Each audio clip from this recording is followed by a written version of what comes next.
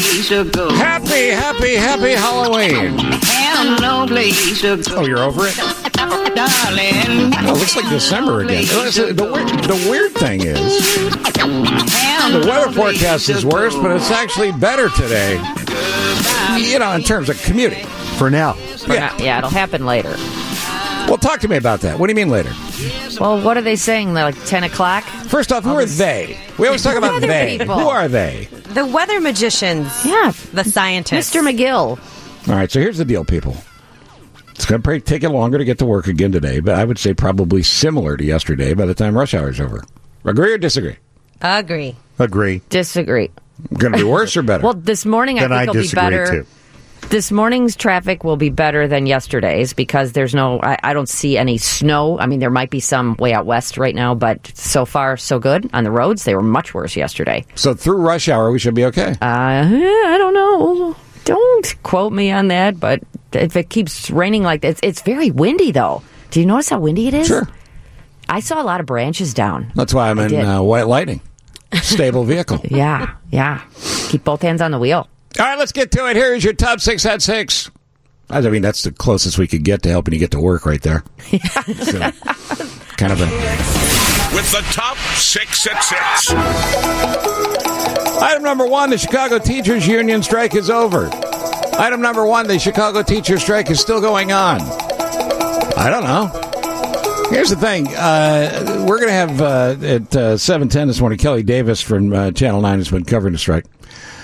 And maybe she can explain it to us. But, Steve, as I understand this, the teachers don't want to go back to work until they're guaranteed the time that they missed off will be paid time and tagged on at some point either through the end of the school year or possibly even a Sunday. Well, that's one way to look at it. The other way to look at it is they want that instructional time back. They want to have those. They want the kids to not miss those instructional days. That's from another perspective to look at it. Well, they're both important, the money and the kids. Right, but that's the deal this morning. You have the teachers union saying they want those days, and the mayor saying no way. Here's the thing I don't understand. Was this in the negotiation? Because I heard yesterday it was a tag on. You can't tag stuff on. Well, I think you could tag on anything you want. Well, not after you have a tentative agreement. After you have a tentative agreement, there's an honor system. You can't go, I also want this. Based on the way I saw the reporting yesterday, this came up before there was this agreement, that this was apparently an issue and that they had told everybody before they voted on this last night that this is what they want. Here's what we're going to hear today from people. I've already heard it. Nobody asked you to strike. You decided to strike. You took the risk of losing paid time. Why should we make it up? That argument's already started.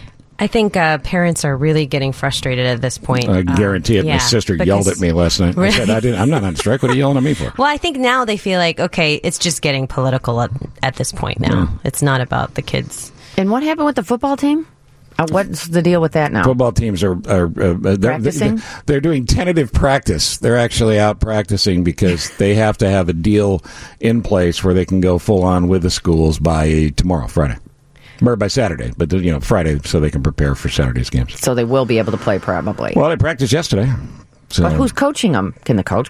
Is he still on strike? There were tall, older-looking people on the fields that I saw, so I assume those were coaches. Well, they could have been parents. It's like us. We're having a tentative radio show. That's every day.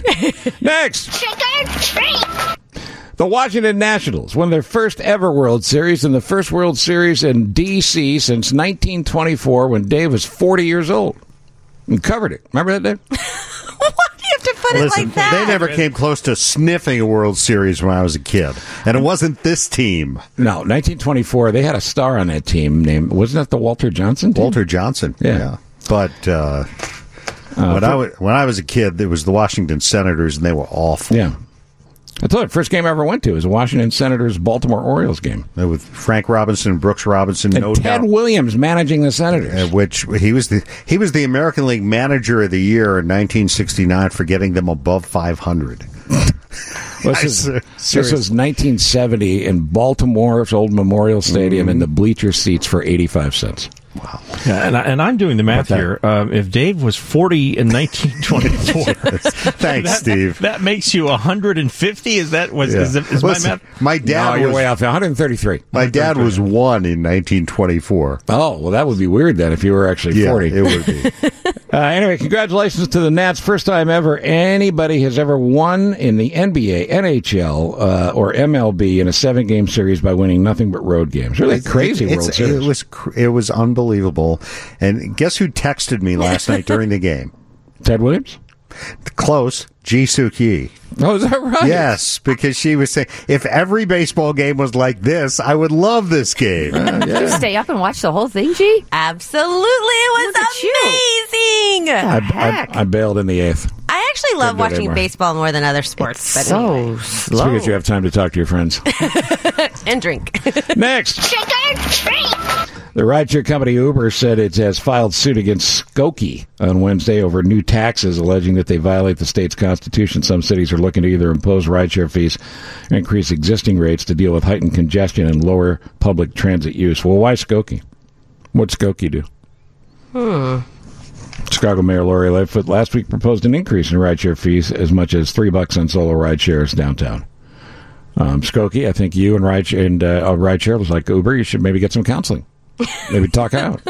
Arbitration. Right. Think about how much you mean to each other. Next. Love that kid. This week, Starbucks announced it's going to set aside $10 million or 3 large coffees to help jumpstart economic development in Chicago neighborhoods burdened by years of neglect and disinvestment. The money will be channeled to nonprofit community development groups, which in turn will use that in cash to finance loans to small businesses. It sounds like a pretty good plan to me. Next. Kids starting to annoy me. Owners of old iPhones and iPads have to update their software by Sunday at midnight or they will not be able to connect to the Internet. The Apple devices that reportedly must complete the upgrade to stay online are the iPhone 5, the iPhone 4S, the iPad 2, the iPad Retina display, and 4th generation iPad. Any questions? Wow, thanks for covering it all. What's the Retina display? That's the one where they jam an iPad in your eye. Yes. There's an interesting news story too today about this as well. There's a rumor that Apple is going to move to a subscription service so that you pay like one monthly fee, and then that would include the iCloud service. It would include potentially a hardware upgrade when it's time for a hardware upgrade. So that may be coming in the next couple of months as well. That's great. I love that Apple has a chance to make a little more money. Right. And finally this. JetBlue announced a Halloween flight sale with prices so low they might scare you. Consumers are getting the treat, as JetBlue wrote in their press release, on something called the Monster Sale. Sets the price for each flight taking off on Halloween at $31. The 2-day sale includes all flights from the United States, Puerto Rico, and the Virgin Islands. There's still a chance for a cheap getaway for you if you book today. The option given for Chicago flights are to New York, Fort Lauderdale, Florida, and Boston. You go to New York for $31. That's pretty good. Not bad. It's probably $31 each way. So it's $60 round trip. Of course, the weather's probably going to stop you. Well, you go to Fort Lauderdale for $60. Have you ever flown JetBlue? I never have. No. It's nice. It's really good, yeah. Yeah, they have a ton of gates in Milwaukee. Milwaukee, I believe, is one of their hubs. From what I remember, you can just order as many snacks as you want from the little monitor. So everything is an upgrade? It's like Frontier or Spirit? Or No. It's included. For $31? Yeah. On this case, JetBlue. they got to upcharge you something. You get on the plane, they go, listen, we need gas. Unlimited. They pass the hat, we need gas money. Just keep punching for the chips. You order the snacks on a screen in front of you? Mm-hmm. Everybody has your own screen. How annoying is that to the flight attendants? Actually, it's probably better, I suppose. They don't have to go, would you like something? With the cart. Tell me what's in the snack boxes. Nick DiGilio joins us now on the happiest day of the year for my freaky little friend, Nick. Good morning. Good morning. Happy Halloween. Hey, thank you for including me in a promo for your show. How about that, huh? When I played it this morning the first time, I almost passed out. I was like, that's fantastic. That's lovely. Hold on, Nick. Don't say anything. I just unplugged my own headphones. Gee, take over. Nick, so you're saying that Steve doesn't do that for you normally? Well, he's got so many great things. You guys have so many great things and so many great guests. I was just like, wow, he's plugging me? Yeah, absolutely. Oh, nice recovery there. Absolutely. And a compliment. Hey, this is your favorite day of the year. It is. October is my favorite month of the year. Fall is fall, if we ever have a fall, is my favorite time of year. And I just love Halloween. I mean, as a very, very, very, very small kid, I started watching horror movies at a very inappropriate age, and I've never looked back. It's my favorite genre. And on Halloween, what's the greatest costume you ever wore? Wow. I was never, I was one of those kids I went as Dracula like every year when I was a kid. Did you have like a really cool Dracula and you just didn't want to not get all the use out of it, or that just was the handy one? Yeah, no, I mean, I guess it was a combination of the two, because I was a big fan of one of my favorite movies of all time ever is The Horror of Dracula, which is the British Hammer version from the studios of Hammer with Christopher Lee and Peter Cushing, and that's one of my favorites. It's my favorite Dracula movie of all time, and it's odd because, like, for Halloween, I would go as Dracula, who was Christopher Lee in the movie, but my hero was Peter Cushing, who played Van Helsing. But I didn't think people would recognize Van Helsing as an 8-year-old. Like, yeah, probably a pretty good call by you. Yeah, I think a lot of other 8-year-olds would go, "What are you? What were you?" And I'd be like, "Van Helsing." They're like, "I have no idea what you're talking about. I'm a scarecrow." And Van Helsing to you, too. Yeah, exactly. All right, so we got some new movies out this weekend, but before we get to those, what will you do today? Will you hand out candy to the youngsters? Will you go and take their candy from them and have like a crazy laugh on the way home? I don't expect that people are going to show up here to get candy with 4 inches of snow on the ground. I just don't think that's going to happen. And even if there weren't 4 inches of snow on the ground, the apartment building that I live in, I have been here for 8 years. Have not had one trick-or-treater in 8 years. Do you have a doorman, or do you have creeps in the building and parents keep the kids away? Yeah, like I live in a building with a doorman. How come your neighbors don't send their kids over? I don't know my neighbors. I live in an apartment, too. I don't get any trick-or-treaters. I don't think people even bother with apartments, unless it's a building with lots of young children. I don't think I have any young children in the building. I don't know who lives here. I just walk in, close the door, and I don't know. I turn off the lights and lock the door. I don't know. I like to dress up, go to like a Gold Coast high rise, and then just try to get in and just say trick or treat, see if they're giving out money. I usually celebrate the entire month by trying to watch as many horror movies as I can, because it's the best time of year. This is suddenly in October, like for the rest of the year, people don't give the horror genre the respect it deserves. Then suddenly in October, everybody is like, "Oh, let's watch a horror movie," and then they forget about it for the other, the rest of the year. You'll never let them, my friend. You'll never let them forget. No. All right, the new Terminator movie's out. Is it as bad as I think it's going to be? No, well, I haven't seen it, but I actually hear really good things. You're kidding me. No. I hear really good things, and most of it has to do with the fact that Linda Hamilton has returned, and she hasn't been in a Terminator movie in 26 years. So that's kind of a big thing. But I will say this: the last 2 Terminator movies, or 3, this is the 6th one. So the last 2 Terminator movies were unwatchable, like completely unwatchable. But this is, the script was co-written by Jim Cameron. Linda Hamilton is back. Arnold is back. And it's been getting really, really good buzz. I'm going to go see it just for Linda Hamilton, because she looks like such a bad mamma jamma in it. And I like how they're not prettying her up. And weathered her face looks. And she looks like she could kick anybody's butt. Weathered was the word when I first saw her. I went, whoa. Yeah, they're not trying to pretty her up. No work on her, yeah, good. Well, she looks beautiful to me. I wouldn't go near her.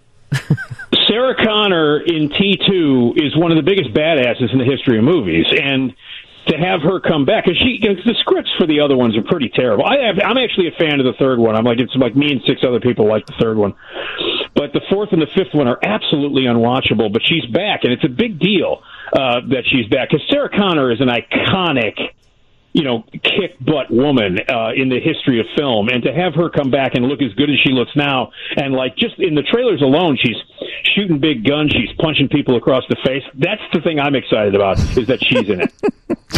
Is that where you're going to take your parents to this weekend? No, that's what we're going to see. Absolutely. Okay. Yeah. All right, I got 90 seconds. Arctic Dogs. What is that? Oh God, it's an animated movie about some dogs in the Arctic. All right, cool. Harriet, what is that? That's Harriet Tubman. It's a biopic of Harriet Tubman. Oh, yeah, that's supposed to be great. It's getting great notices, and I'm actually looking forward to it. I'm going to see that tomorrow. And what about Motherless Brooklyn? That is Edward Norton's new directorial film. He co-wrote it, he directed it, he's in it, and it's a period piece. Takes place in New York about a hitman with Tourette's who is trying to avenge the death of his mentor. Bruce Willis is in it. It's got a really good cast, and Edward Norton directed it. It's getting not good reviews though. So, you got a favorite candy for Halloween? My favorite candy of all time right now is it's relatively new. It's called Take 5. You guys know the Take 5? It's unbelievable. It's a chocolate-covered pretzel with other stuff. Delicious. It's the greatest invention ever. It's the greatest, and it's called Take 5. There are 5 ingredients, one of which is a pretzel, which puts it right over the top. Yeah, it's tremendous. I couldn't agree with you more. All right, buddy. Happy Halloween. Did I just lose you? No, I said happy Halloween again. Oh, I didn't hear you. Okay. Hey, happy Halloween. Same to you guys. Everybody, happy Halloween. All right, I'll talk to you later. That's Nick DiGilio. Super Joe, could you have an engineer come in here before I throw this computer off the 33rd floor onto the street below? You got it, buddy. We're only on the 18th, actually. What? We're on the 18th. I mean, pal. Toss it up. No, I'm on 33. Yeah, do the old... I have a hammer if you need it, too. You did. But I thought you were making a joke. Trying to sign on to this computer for the last 20 minutes or so while I'm talking. Do you want my sign-on? Yeah, in a minute. I think I am going to. I'd also like money. You don't want him to use your sign-on, Dave. Are you locked out? Is that what's happening? Well, kind of. Yeah. You don't know what he's doing over there. Neither do I. Maybe it's a trick. 6:30. It's headlines time right now. Baby shark do do do do do do do do. Baby shark do do do do do do do. Baby shark do do do do do do do do. Baby shark. Mama shark do do do do do do do. This is the mellow, slow, laid-back, almost jazzy version of the new Nats love song. And I go to our friend Chuck Todd, who's drunk on champagne. He's been in the locker room all night with his Washington Nationals. Congratulations. Man, oh man, that was what a crazy postseason. I love that there's a great story for them. You know, when you have a team that wins a World Series, you hope that there's, that it really is a story you can say. And remember that time, and they started like this, right? You always want your team. Sure. You always feel like you want to embellish it, and they have a pretty good story to tell for their championship. It's crazy. It's not just they have one. It's a great story. All road wins. Never happened in major sports in a 7-game series. Anywhere. Yeah. I actually have a theory a little bit that the Nats were uniquely better with a DH for one major reason. They didn't feel the pressure of pinch hitting for their starters sooner than they needed to. That's so it allowed them to not have to go to the bullpen as fast. And I think that, weirdly enough, normally you'd think the National League team would that Houston would be in a greater deficit doing that, but in this case, I just think the Nats were uniquely situated with such a crappy bullpen. They needed that. Hey, it's a very good point. You may know too much about sports now. Maybe it's time to get out of politics. Maybe it's time to conquer another field. Man, it's all about. Isn't it all about to have more than one exit ramp? Don't you want to have more than one exit ramp in life for you? Yeah, listen. I haven't thought about the various. You want to know? Oh, yeah, that's a rest stop. That's a. You want to have options, Steve. You want to have options. All the times I've been thrown out, you don't need to tell me.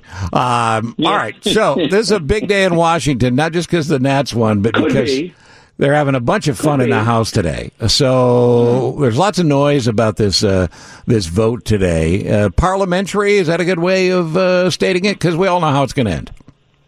Well, because it will be a very party line vote. I mean, look, I think that I find it interesting that they want to hurry up and vote and skip town.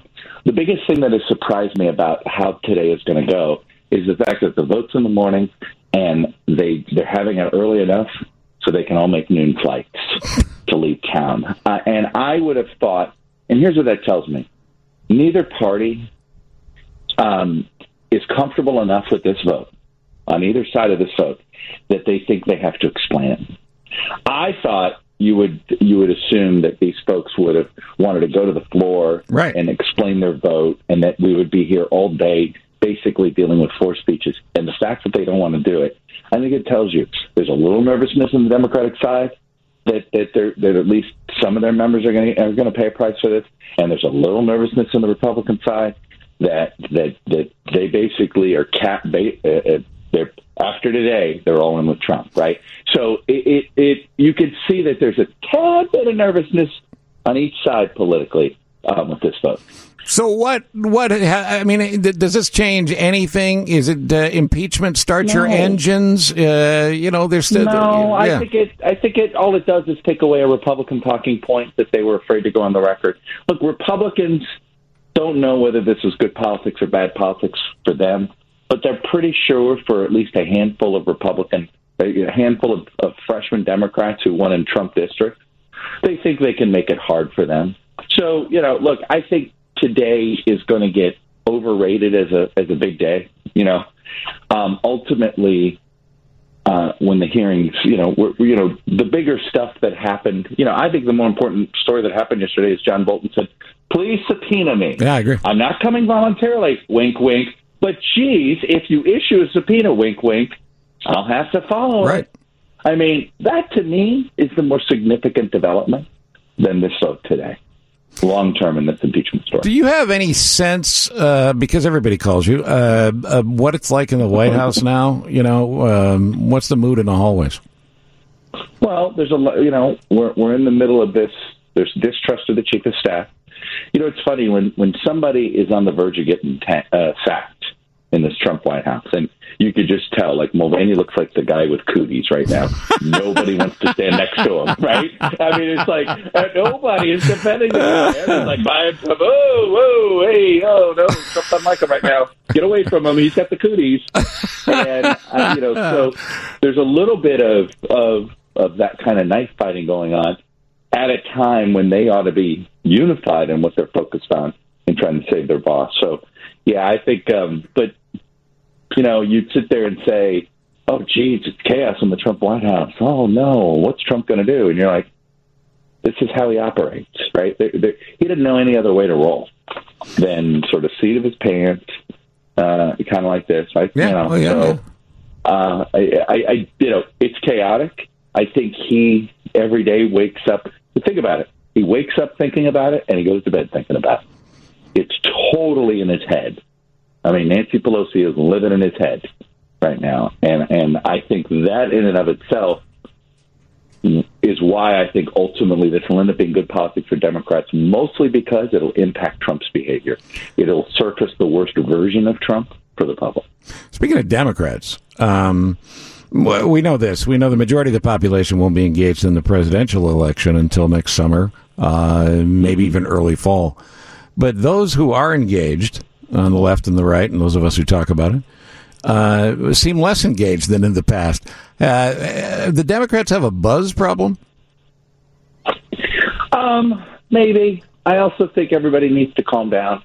I think right now they all look ugly. You're like, I don't know. I don't want to take any of these folks to the prom. They're all ugly. They're all going to be terrible dates. I think we're all focused on the warts.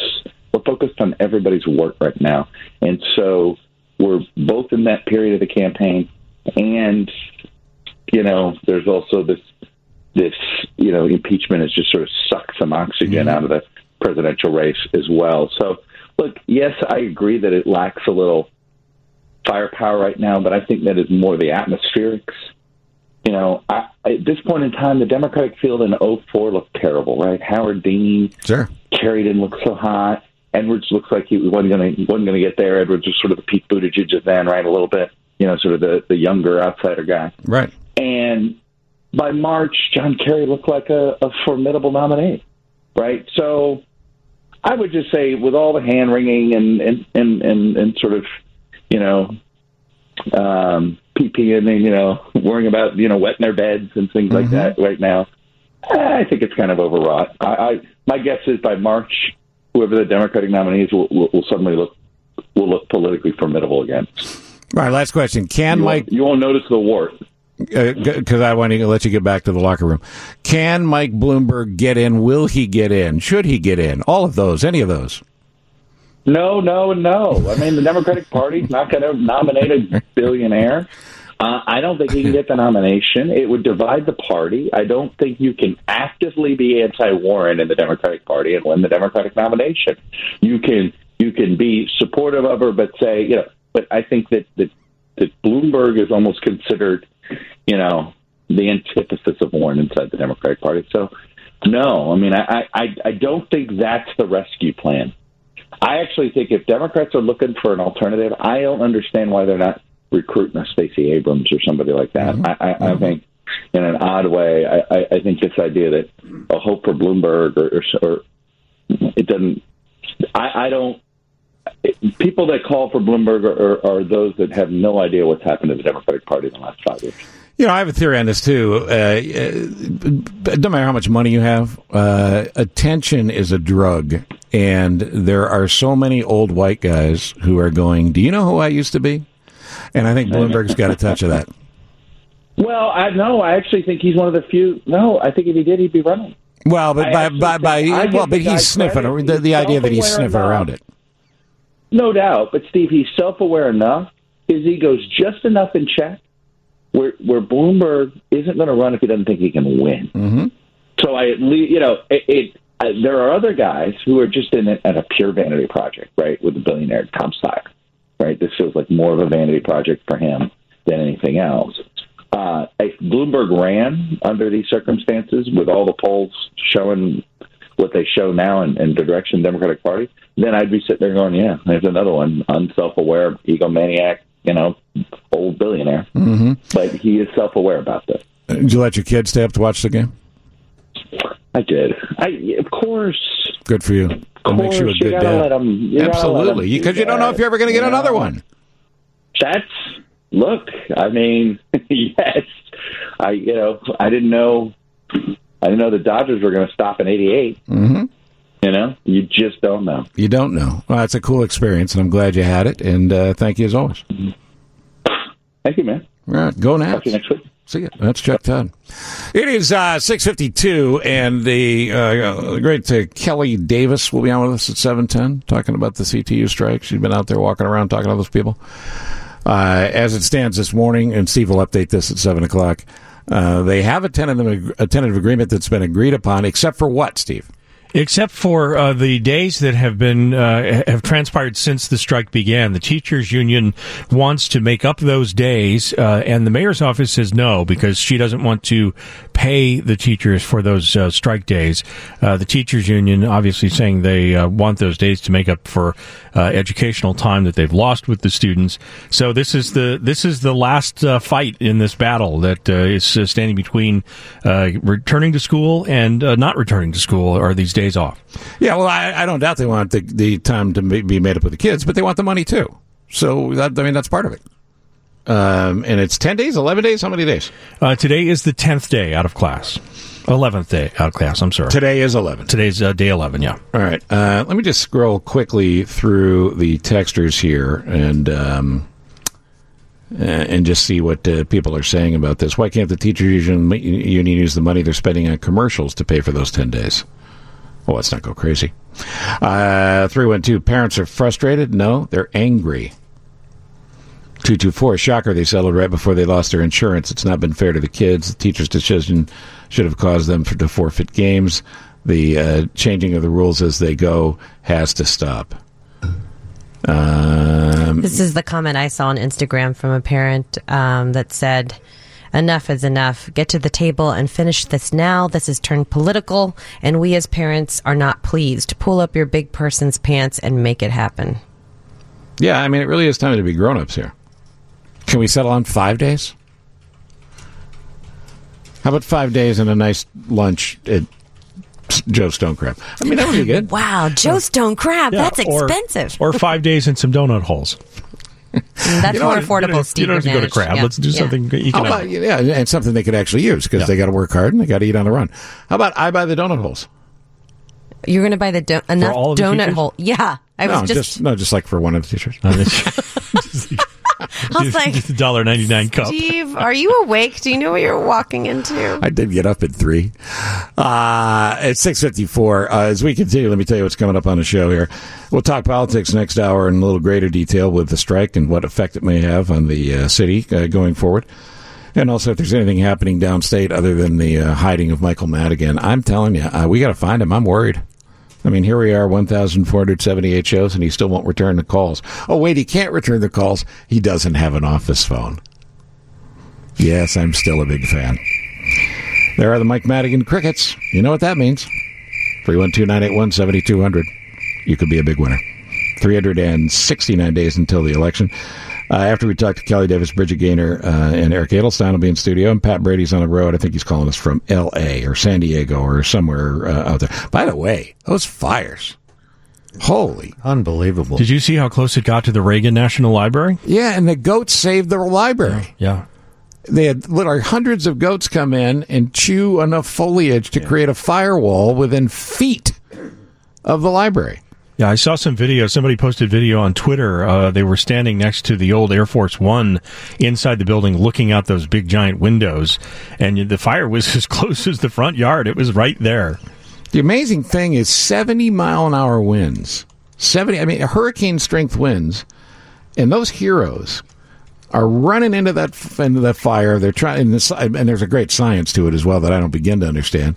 You know, guys flying over with planes. They're dropping that. What is that red stuff? That jelly thing that they drop on the flames. That fire retardant. Yeah, smothers them out. But I mean, you could see active video of these flames jumping 6-lane highways and continuing to burn. I mean, it's Armageddon-like. And God bless those people, not just the people in South Carolina that are in trouble, you know, losing their houses or their property, and obviously their lives. But, I mean, these fire people, folks that fight these fires every year during fire season. That's right. Southern California has a fire season. It's pretty amazing. And it seems to me that, Dave, we didn't hear about this as much when we were growing up. No, not at all. I don't remember ever hearing about it. Forests have grown up, more foliage, more drop of the same. More buildings built in places where there probably shouldn't be buildings. That's a good point. Yeah. Yeah, more homes in those areas. But science, anything about climate change in relation to this? I don't know that I've heard that argument.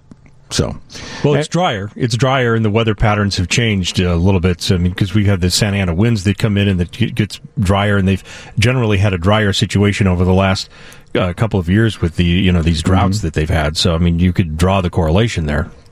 Troy Murray's going to be on later talking about your Blackhawks and mine, and we got a nutritionist on for Halloween to make us feel guilty about eating all that candy. That's all coming up on 720 WGN.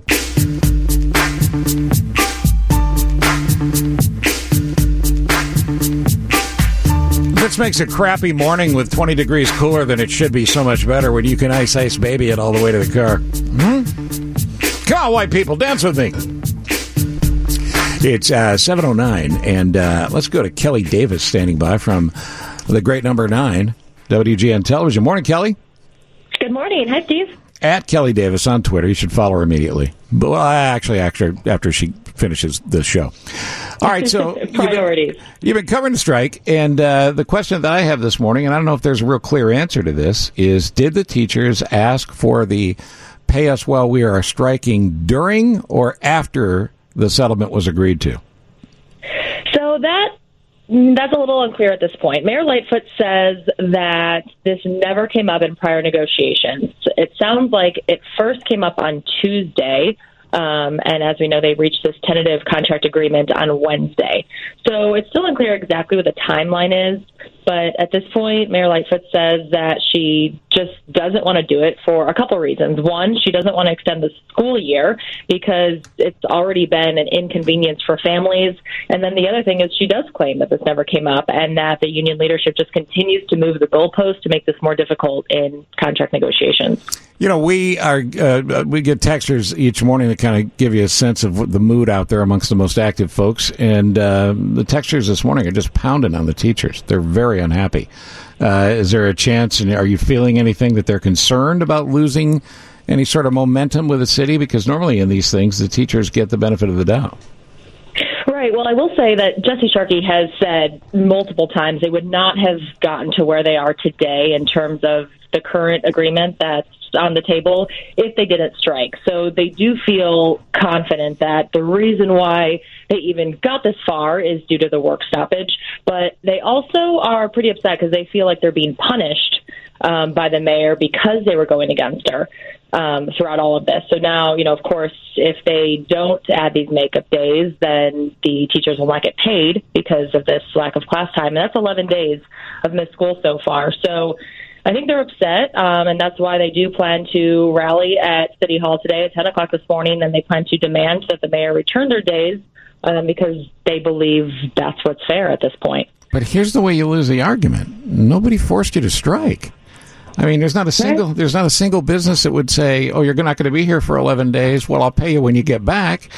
Unless it's a paid vacation or something. Eric, well, you run a company. I mean, the mayor didn't take away their days. Right. They took away their own days, and now they're asking her to give them back. I mean, it makes no sense. No, it's not. I don't know that it's a winnable argument. And I'd be curious. I don't know if you've talked to any teachers since last night, but once you had an agreement, a tentative agreement, I would think the teachers would want to get to a vote and get back to work.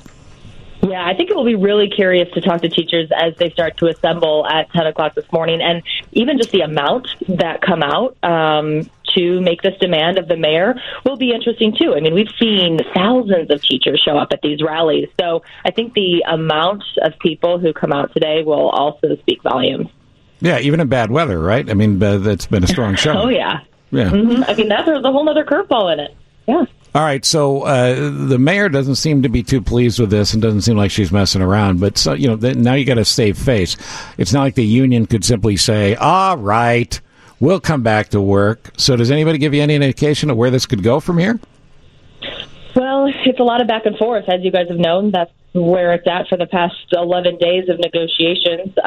But last night during the press conference, Mayor Lightfoot was pretty heated and pretty candid in the way that she said that, there's a lot of give and take, and we've given so much. Every single day we've inched closer and closer to fulfilling the core needs. And she said there were like 6 core demands from the CTU, and they were willing to give a lot. And at this point, CTU is not meeting them halfway at all. So she just seems very frustrated with the situation. She said, in prior negotiations, this return to work agreement was never brought up. But then Jesse Sharkey with the CTU says there is always a return to work agreement in place. Just because we didn't bring this up before doesn't mean the mayor's office shouldn't know that this is part of the deal. Not how it works. I know. Listen, great job by you. I've been watching you cover this, and very happy you're back in your hometown working at the number 9.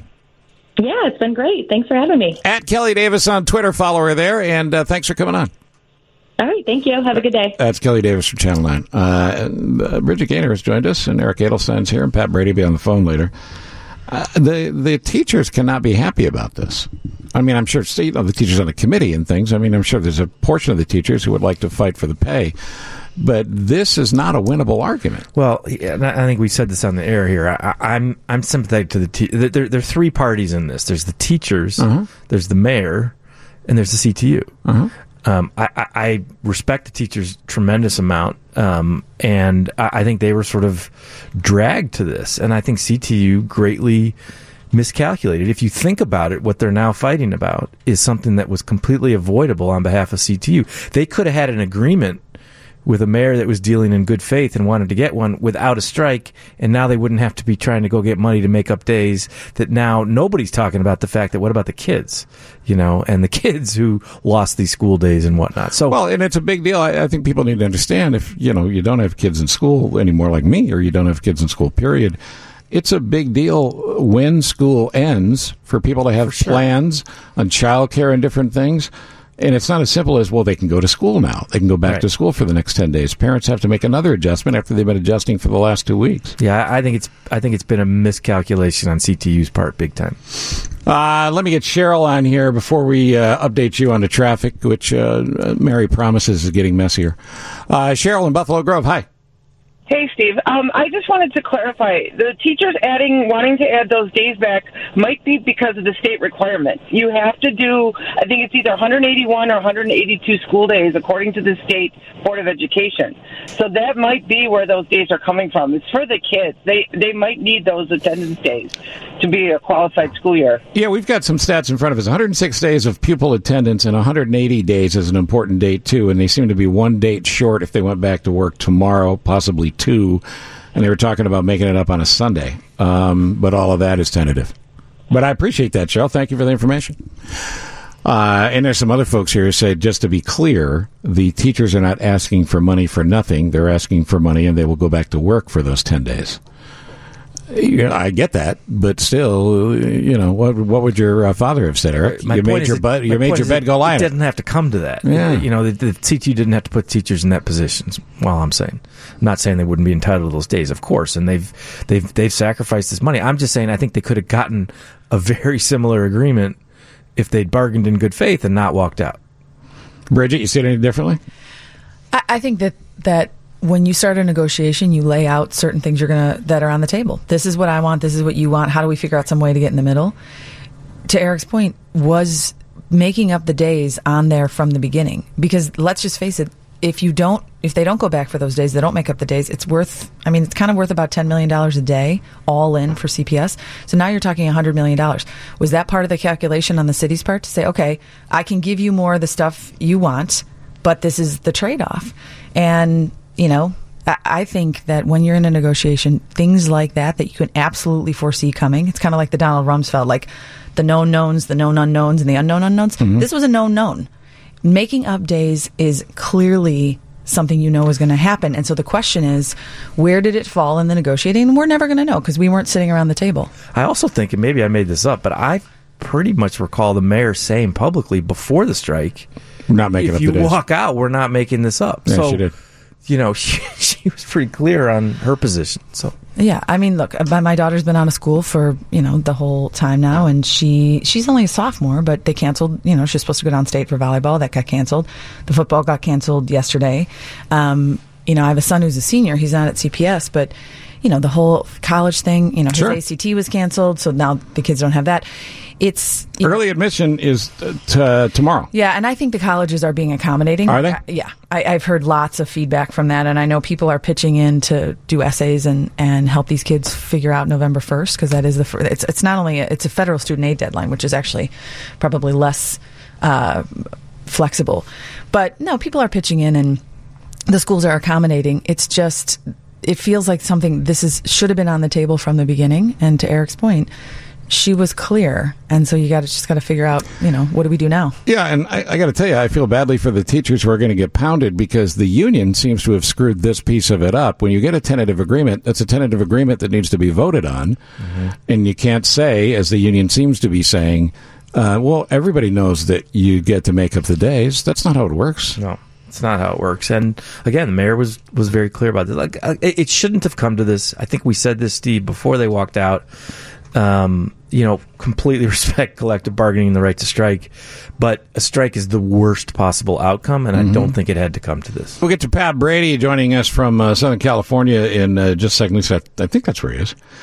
Texter 708, this is why I stopped listening to you previously. So anti-union.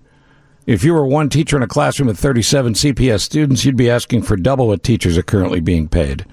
Wrong on all counts. I've never been anti-union. I'm a union member and have been for, 35 years, I guess. I absolutely support the union. But when the union screws up, they need to be called out on it. There's no anti-union. There's no anti-teacher here. There's what's realistic and what's fair. And unfortunately, 708, this is typical of the current world we live in. It makes me really angry when you don't agree with my viewpoint, so therefore you're wrong. That's not what's happening here. And we need to stop that as a society. Pat Brady joins us now. Apparently Pat Brady's on strike. He actually left the state. Good morning, Pat. Morning, guys. How you doing? We're doing fine. Bridget's here. Eric's here. G's here. Dave's here. We're all here. Hey, Pat. Hello to everybody. Hey, Bridget. How's it going? Pat, where have you been? I'm living the dream, buddy. Living the dream. Where are you, Pat? You're in Southern California. Where? San Diego? Yeah, I got some work out here, so I got 2 kids in school out here, so it was fun. I had dinner with Brother Kevin, and I got Grace with me, so it's all good. Very and nice. there's a summer weather advisory out here. It's going to be 75 today. Yeah, and here it's 15 to 20 degrees below normal, and you suck. So here's the thing. The poor people of Los Angeles, in particular Northern California, are just in the middle of hell. As everything's on fire. What San Diego folks concerned about this? They talking about it, or are they just going about their San Diego day? They're going about their San Diego day. It's a little bit north of here, but it's actually getting close to the Reagan Library up there in Simi Valley. But the big political issue is Pacific Gas and Electric, I guess, started a couple of these fires, and then prior to that, they'd shut the power down. So that's kind of the political side of it. But these happen often out here. I used to live out here in the 90s. You get real warm, dry air blowing out of the desert, and if the ground is dry, everything lights up. So, yeah, it's a big issue out here, but kind of in different regions. Is Pacific Gas, because everybody listening knows somebody in California, is PG&E well run or poorly run? Because the idea in 2019, almost 2020, you go, well, we got to shut it down. We're just going to have to turn your power off until the danger's passed. Yeah, well, they're in bankruptcy, so that probably answers the questions on how well run they are. But this is, as you guys know, a huge, diverse state. So it's probably tough ground to cover, but I'm not sure if they're the most well-run organization. Bridge? Well, look, this is the trouble with utilities, is they can only raise their rates with the approval of the legislature. Mm-hmm. And then if the legislature raises the rates, then people who vote for them aren't happy, and it looks like look, we're in the middle of that to some degree in Illinois right now. Mm-hmm. These utilities are almost like public entities. They're incredibly politically connected. They work, their customer base, technically it's the people living and using electricity. It's really the state legislature, because that's who tells them that they can raise their prices. Right. So if you've put a lid on what you've been able to charge in order to upgrade equipment, the safety is regulated by the state, the rates are regulated by the state, they're inspected by the state. So now you end up with an aging infrastructure that on wooden poles in places that haven't been checked in a long time.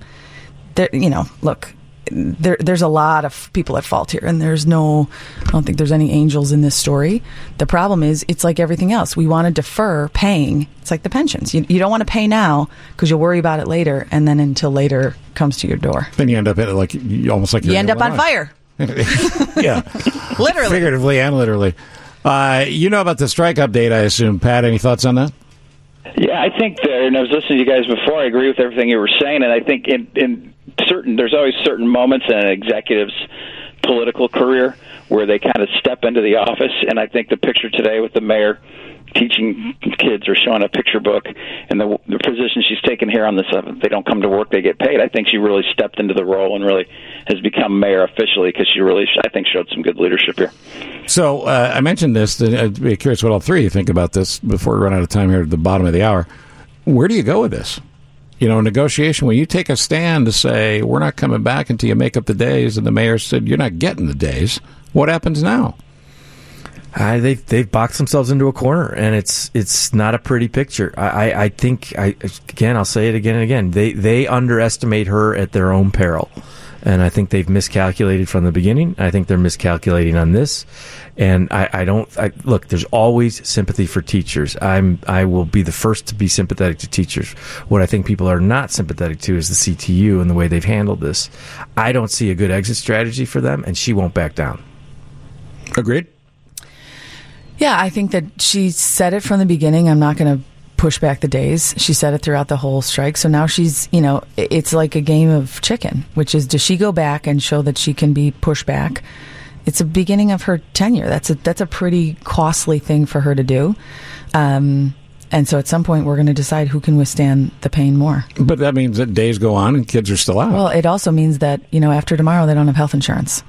So health insurance ends at midnight tonight. Right, and then they got to pay Cobra for a month and hope they get paid back. That's a huge pressure point. And it's like, look, nobody wants to make that choice. That's a crap choice for the city to make, and there's no world in which the city wants to say to all these teachers who are like walking into schools every day to teach kids, I'm going to take away your health care. I mean, that's like nobody wants to do that. So at some point, you just gotta say, okay, we got what we got, and now we're going to move on. Pat, you've been in a million negotiations, and the only way these type of things get settled when something gets added on or is late, or I never agreed to that in the first place. Those type of conversations is you have to give something back you already agreed on. Okay, you want those 10 days? I agree with Eric. Is that what's going to happen? I agree with Eric. They're in a bad spot. They're in the teachers union, in a really bad spot here. Yeah, I just don't know how you solve it now. I mean, it's sort of like a family dynamic when the teenager says, "I'm leaving," and the parent says, "Well, then you're not getting dinner." And the teenager's like, "Fine, I don't care. I don't want dinner." And then they come back hours later and be like, "Hey, can I get dinner?" You're like, "I told you if you leave, you're not getting it." So, but Eric, now they just Uber Eats it. That's true. That's true. Wait, I'm confused. Does this mean the teachers don't get dinner? What's happening here? I don't know. All right, Pat, listen, we'll see you when you get back. Have fun with your daughters and get some work done. Thanks, guys. See ya. Bye, Pat. Pat Brady live from SoCal. See how cool I am. All right, Eric Hadelstein, Pat Brady was here. We got rid of him as fast as we could.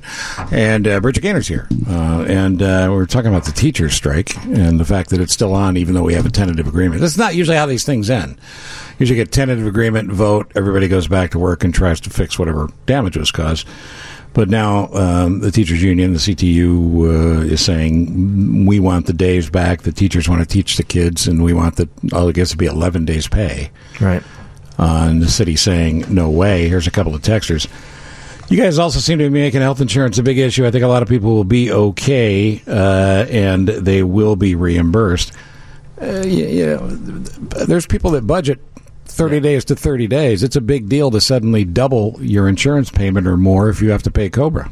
I mean, look, most of those teachers are living paycheck to paycheck, like most Americans, and I think that's a hardship that a lot of them cannot bear and will not want to. So, hopefully it comes to a head and hopefully it gets done and these kids get back in the classrooms and the teachers start teaching again. This is an argument that comes up a lot from another texter. This is 630 if you guys could address it. The city of Chicago has always diverted money other places instead of what's important, like education. How much did the city spend this week with the added police officers on the street when Trump visited our city? Without explaining the entire budgetary process for a city the size of Chicago, Bridget? Well, first of all, when a head of state visits, whether you like him or not, you have to make sure that there's no incidents in your city, and that's what happens.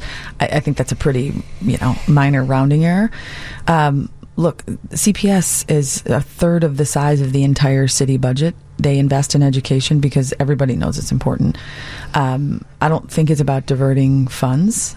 I think it's about, like the teacher said, look, I have a ton of sympathy for the argument about the social worker and the nurses and the librarians because you have to have a holistic education environment, and that's what we're ending up going to get at the end of this strike, which I think is a good outcome. And people should feel all the negativity at the end notwithstanding.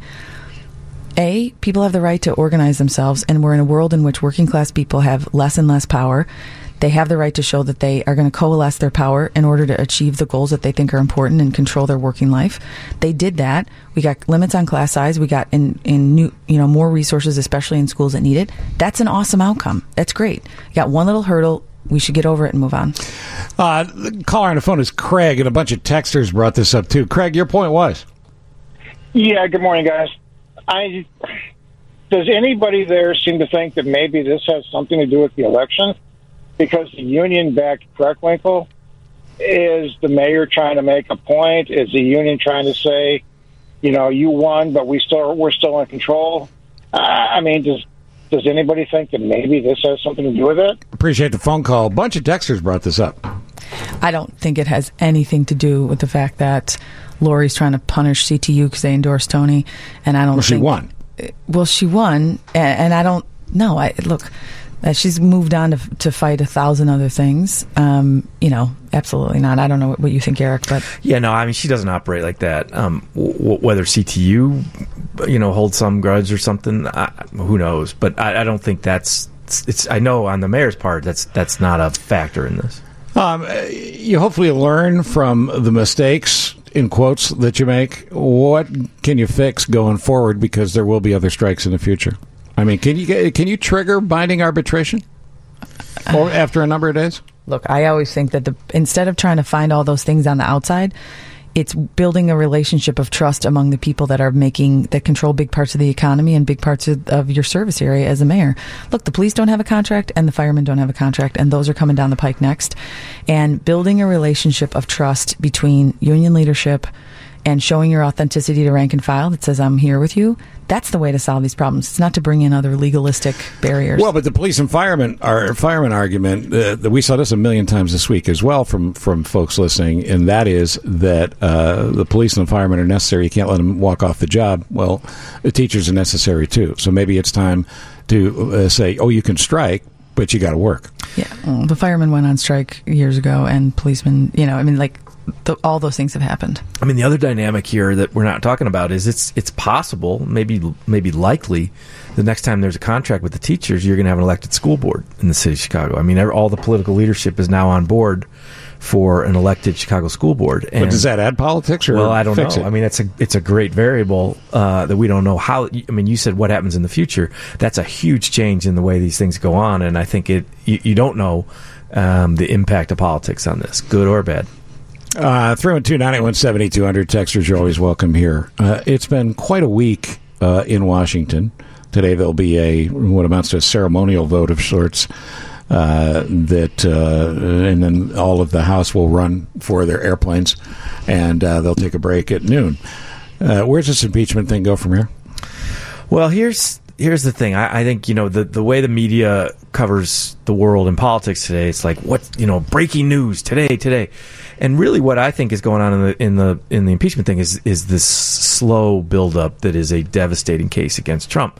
And I think the next two sort of bricks to put on the pile are Bolton, which Chuck Todd talked about, who I think the great irony of ironies is, this kind of right-wing nutbag who he would prefer nut job. Is going to come in here and I think make a devastating case against Trump. The other one that people aren't talking as much about is this guy Tim Morrison, who was on the National Security Council, was the Russia expert in the House, in the White House, who was present at these meetings with Sondland and the National Security Advisor from Ukraine, and clearly said this is totally inappropriate. We'll back up what the colonel said, who testified this week. It's a devastating picture for Trump. I think the vote today will, as Chuck said, take away another talking point that the Republicans are trying to say this isn't a fair process or it's not open or any of this kind of BS. There's a lot of hand-wringing on, is this going to politically benefit Trump? I don't see how, regardless of what happens ultimately in the House, in the Senate. This is a devastating picture of a criminal presidency and a guy who's unfit for the office. Well, here's the thing. The 30% that Nixon had, 28% that Nixon had when he resigned, they weren't going anywhere. No. The 30 to 35% that Trump has aren't going anywhere. And by the way, they're going to show up and vote next year. So because they're not going anywhere, this constant harangue about we're doing this for the base, we're doing this to fire up the base, I don't know that that's effective if the 65% who claim not to like Trump show up. Can I make another point? I don't mean to dominate because I want to hear Commissioner Gaynor's point of view about this, but here's what doesn't get reported in this, the base is holding, the base is holding. The base is shrinking. When you conduct these surveys, you say people are self-identifying. Are you a Republican? Are you an independent? Are you a Democrat?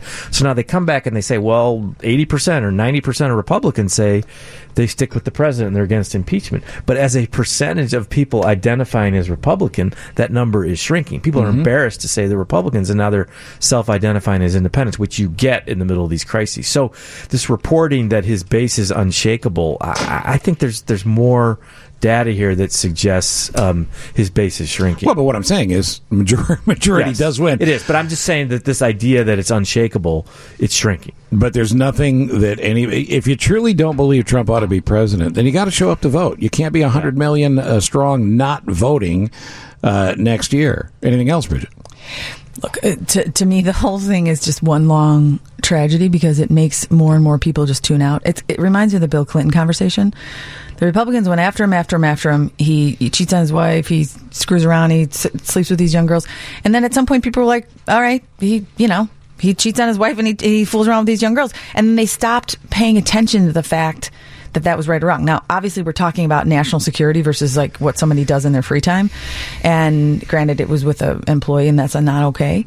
But the bigger issue is, are we just creating like hard line views in this country that you can't trust certain people? The difference when Clinton was impeached, and certainly when Nixon was impeached, there is no independent arbiter of facts. Like, I can't even watch cable news anymore. And even on the left, when I kind of agree with them, I'm like, what is with the constant eye rolling? And then I turned on Ann Coulter last night, or Laura Ingraham, and what's the difference? She's saying things, and I'm like, this is crazy talk. Like, but it's also the same on both sides. And I want to say, where in the name of God is somebody in the middle who's just going to say, like, this is what happened today. I'm not going to roll my eyes. I'm not going to cast aspersions. Well, that was Shepard Smith on Fox, and they fired him. I mean, ish. I end up watching Channel 11 because, Judy Woodruff is the only person left. There's no Walter Cronkite. And you get a tote bag. And I get a tote bag. But to me, there are dual tragedies. One, we're plummeting our place in the world, and that scares me. As someone who's got like a kid who's going to register for the draft, like that, I think about these things very differently. But then we're going to create a world in which people are like, yeah, that's BS. I live in some sort of fantasy Hallmark card. I still would like people to do the right thing, even if it might be temporarily not what you would like or what you want to do. Because all people seem to do now, the majority of people, is, well, if you're not agreeing with me, if you don't think I'm right, then I'm not talking to you. Right. There are rumors, again, I don't know, I'm not in those rooms, that Republicans in the Senate are talking privately about an exit strategy from Trump. And what can they do as an alternative? Look, Shimkus is now thinking about running again. He came out against Trump, and that's usually like, I'm going to say I'm resigning, and then I'm going to talk bad about you because I have no consequences. Well, if someone can speak out against him and run and win, well, they have their answer. Come back. I want to ask you about the Democrats, and if there's anyone with a such pulse, a better story. Yeah. If there's anyone with a pulse that excites America on any level, running for president next year. 7:52. We were talking again. Eric Adelstein's here. Eric, I forgot. Where do you work? I work at AL Media. How's things over there? It's good. We're drinking coffee, talking on the phone a lot. Things are good. And then this afternoon, does it change? Do you talk on the phone? We talk on the phone and then drink coffee. Yeah, you mix it up. Yeah, we do. Because it's all about variety in the course of the day. Yep. Bridget Gaynor, how are things at the Cook County Board? They're great. They're good. We're going through the budget right now. So we were having hearings for the budget. The hospital came the other day. That's for us the big one because they are, with all the difficulties with healthcare reform, all the back and the forth, and how hard it is to enroll and how easy it is to get kicked off. People don't stop going to the hospital. They just stop having insurance, and so that's the hard part. But as I said before, the land bank next week's going to close on its 500th rehab, so I'm so totally excited about that. So things are good. All right, so G. Suki and I were talking yesterday. And I agree with what you just said a moment ago about the media. And for some reason, every producer at CNN, MSNBC, and Fox now thinks, well, if we just get some people to scream at each other, and then we rinse and repeat for the next show, and the show after that, people will watch. It's beyond fatiguing, and it's beyond aggravating, and it causes more of a rift. If you open a newspaper, if you still read one, I read 3 every day. The editorials are listed as opinion. The first news network to label their opinion show's opinion, I believe, will benefit greatly from it. And why hasn't somebody done it? Look, I tell people all the time that the reason you read a newspaper, and I'm a big believer in reading an actual newspaper, is that you see stories you wouldn't have normally read. They wouldn't have been in your quote feed that some like random person's choosing for you. But also, they have to actually report the facts, and then somebody edits those facts. On November 9th, every year I have this thing called the Young Feminist Conference, where we bring all these high school girls together. They plan a whole conference, and we're doing a whole panel on where do you get your news. Because the answer to where you get your news is like YouTube and Snapchat and all these other places where it's just like free form. I can say whatever I want. And we're having, hopefully, a Trib reporter come and talk about how it is so different when you have rules, you have to have facts, you can't have your opinion, and then somebody else who's not you reads that over. Well, that's why it's such a cop-out for Zuckerberg to say it's not our place to edit or censor political advertising. It is your place, based on the size of your company and the thump your company has, to take fake advertising down. It's not even an arguable point. I don't and yet even get why he's behind making that case. I don't It's get it like either. bananas. It is, and Right. he ought to just do what Twitter did, probably, and get out of the political advertising business. Now, that doesn't change necessarily some of the newsfeed stuff, but that would be a development and a big deal for Twitter to do that, too. Bridget, anything else on that opinion idea that was really your idea, not mine? I mean, I should say, G, your idea? Thank you. Yes.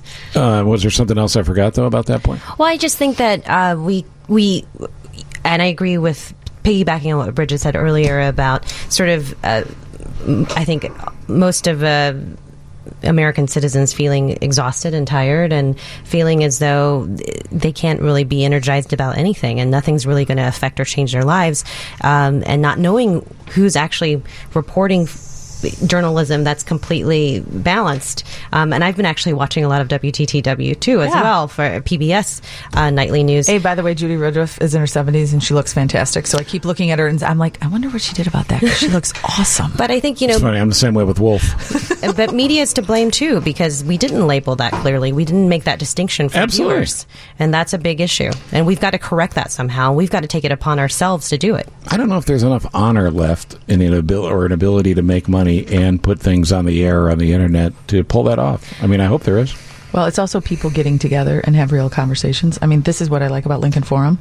Like, they actually create this place where people can come together and have normal conversations with smart people that they know. And then you can say, okay, yeah, I don't totally agree with it, but like, I don't think that guy's an idiot. So maybe he's got a point there. Lincoln Forum, nice segue, brings in people all the time and has people locally have conversations that you're not going to get anywhere else. And you can come to these events, and there's a full slate for 2020. But what did you want to plug? Well, we're having one November 18th, shockingly, on corruption, which... where would you find material What are you going to talk about there? You're not going to believe this. It's at a bar called City Hall. What? Yeah. And it's a great panel, actually. You got John Caston, the Trib, Marianne Ahern, NBC, Dave McKinney, BEZ. Oh, boy. You got Rob Grant, former FBI, head of Chicago office of the FBI. And you got Ben Bradley, who's going to moderate the thing. So we couldn't get Cochran. So Bradley's going to do it. I'm getting my hair done that night. You're getting your hair done. So it's going to be a great panel. Lincoln Forum, Are they going to November talk about 18th. things that happen in other places because they can't figure out anything that happens? Yeah, there's nothing to talk about in Illinois, Chicago, Are they all going to be Springfield. wearing wires, or is just you have to be wearing a wire if you come? Like, in order to get into a good the Lincoln idea. Forum, they're That's like, a good idea. okay, there's one price if you're wearing a wire, another price if you're just a regular person. Yeah, and let's be fair. The sign at City Hall and in Springfield does say corruption-free since noon. So come on out, folks. Tickets are reasonable. Go online, get them. Lincoln Forum. We're trying to do what Bridget and Steve talked about and be more bipartisan and have reasonable conversations. Bye, Bridget. Bye, Eric. Thank you. Bye, guys. Back with your news in the Northwestern Medicine Newsroom next. Werewolf for mitzvah, spooky, scary. Boys becoming men, men becoming wolves. Werewolf for mitzvah, spooky, scary. Boys becoming men, men becoming wolves. All right, that was great, Trey. Okay, it's over. A werewolf bar mitzvah. Happy Halloween, Dean Richards. Up in front of everyone to get. Oh, I Yes. misunderstood my notes. Yeah, after this Okay. break. So Dean will be coming up after 8:15. But anyway, I just meant to wish him a happy Halloween. Yeah. Yeah. You're going to do that again, though. Yeah, like I didn't do it the first time. At 8:10, speaking of goofy music, the other day we played the alleged new ABC song. You know, Yes. not ABC, DFG, not the good one. Got a lot of negative feedback. Yeah, people think it's stupid. And by the way, so do I. Mm-hmm. This is the new alleged arrangement of the classic ABC song. Listen. Nope, wrong one. Give me the. A, B, C, D, E, F, G, H, I, J, K, L, M, N. No! O, P, Q, R, S, T, U, V, W, X, Y, Z. You don't need to change it. It ain't broke. No. LMNOP this. It's a very sedate lullaby You version. can sing it the right way and be sedate. And why do V, W, X, Y, and Z get their own page? Right? Stop it already. I did say, however, that if you are learning English and it is the second language you're learning, maybe it's helpful. Maybe. Well, I mean, you know, Because sometimes Illumino P sounds like one letter. I get that, and I know how hard you worked at it, and I appreciate that. But that's not the majority of us. Yes, I know. And it was so much fun to say elemental P. Right. Elemental P. I was, I'm just trying to provide the other Elemental P. viewpoint. Come on, say it with me. Elemental P. Elemental P. You'll get there. All right, so I was talking to Super Joe about this. Super Joe's got, is it a nephew and a niece or two nephews? I have two nephews, 4 and 3 years old. And I've got Abigail Grace because, Isaac's 2.5 months old, and he could sing the ABCs. He just chooses not to. Of course he could. So who do you want to play first? I have it queued up with in alphabetical order. All right, so Abigail first. Here's Abigail Grace. Now, again, Abigail Grace is doing some shtick with me while we do this. Some shtickala. And notice when she does this, when she gets to P, she goes, it's your favorite. Because P starts pops. Oh, that is adorable. Right? Heart melting. Yeah. And G was for grandma, so she always points out that's your favorite. Anyway, here's Abigail Grace Cochran doing the song the way it should be done. A, B, C, D, E, F, G, H, I, J, K, L, M, N, O, P. Your favorite letter. Q, I, S, T, U, V, W, X, Y, and Z. Now I said my name.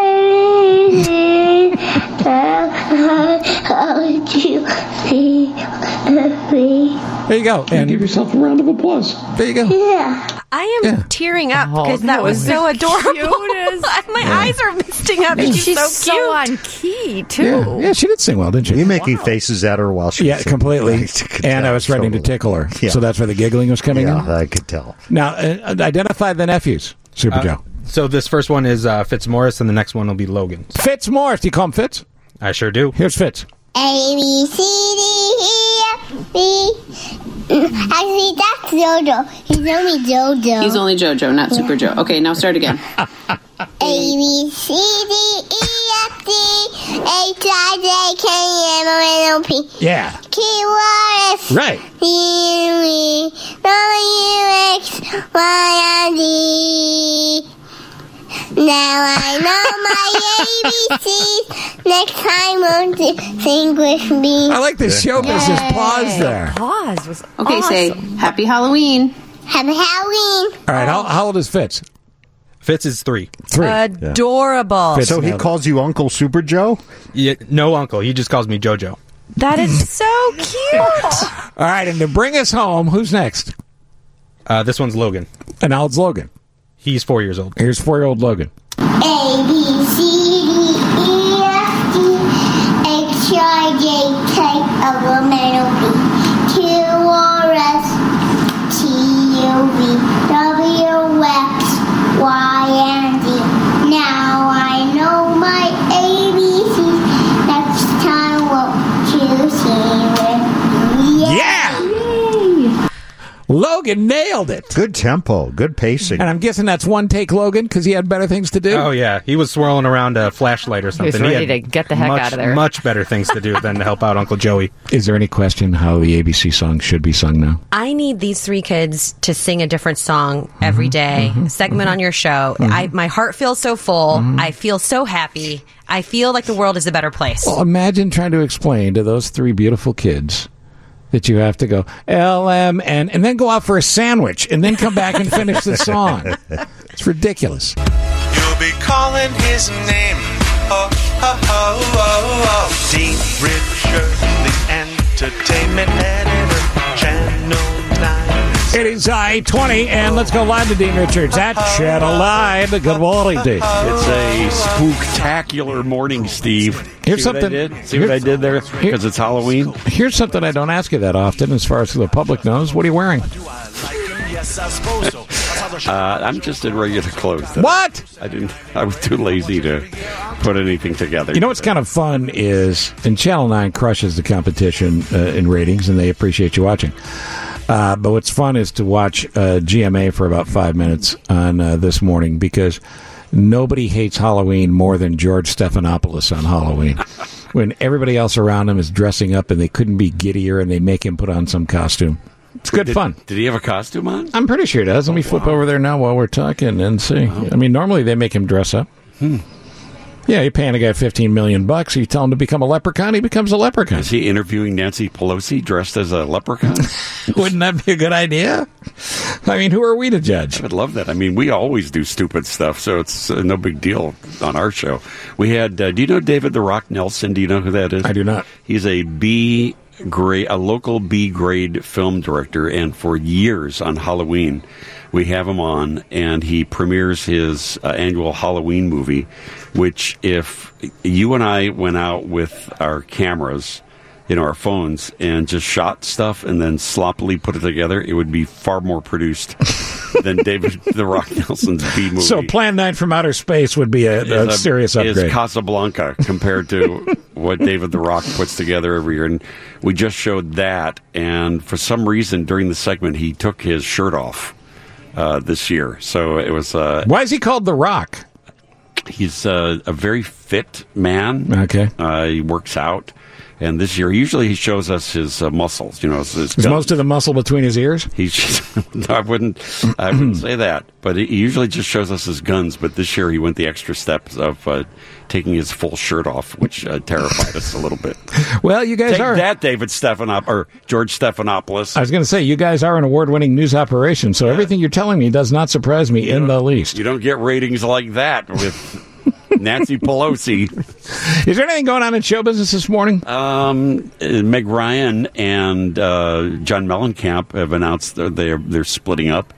What's the deal with Meg Ryan? Can't keep a boyfriend. One of my favorites. She's actually been with John Mellencamp for quite some time, but it's been on and off. They've been together and then broken up, and been together and broken up. I think this is the third time. Is it the fact that he can smoke the entire state of North Carolina bother her at all? That might be part of it.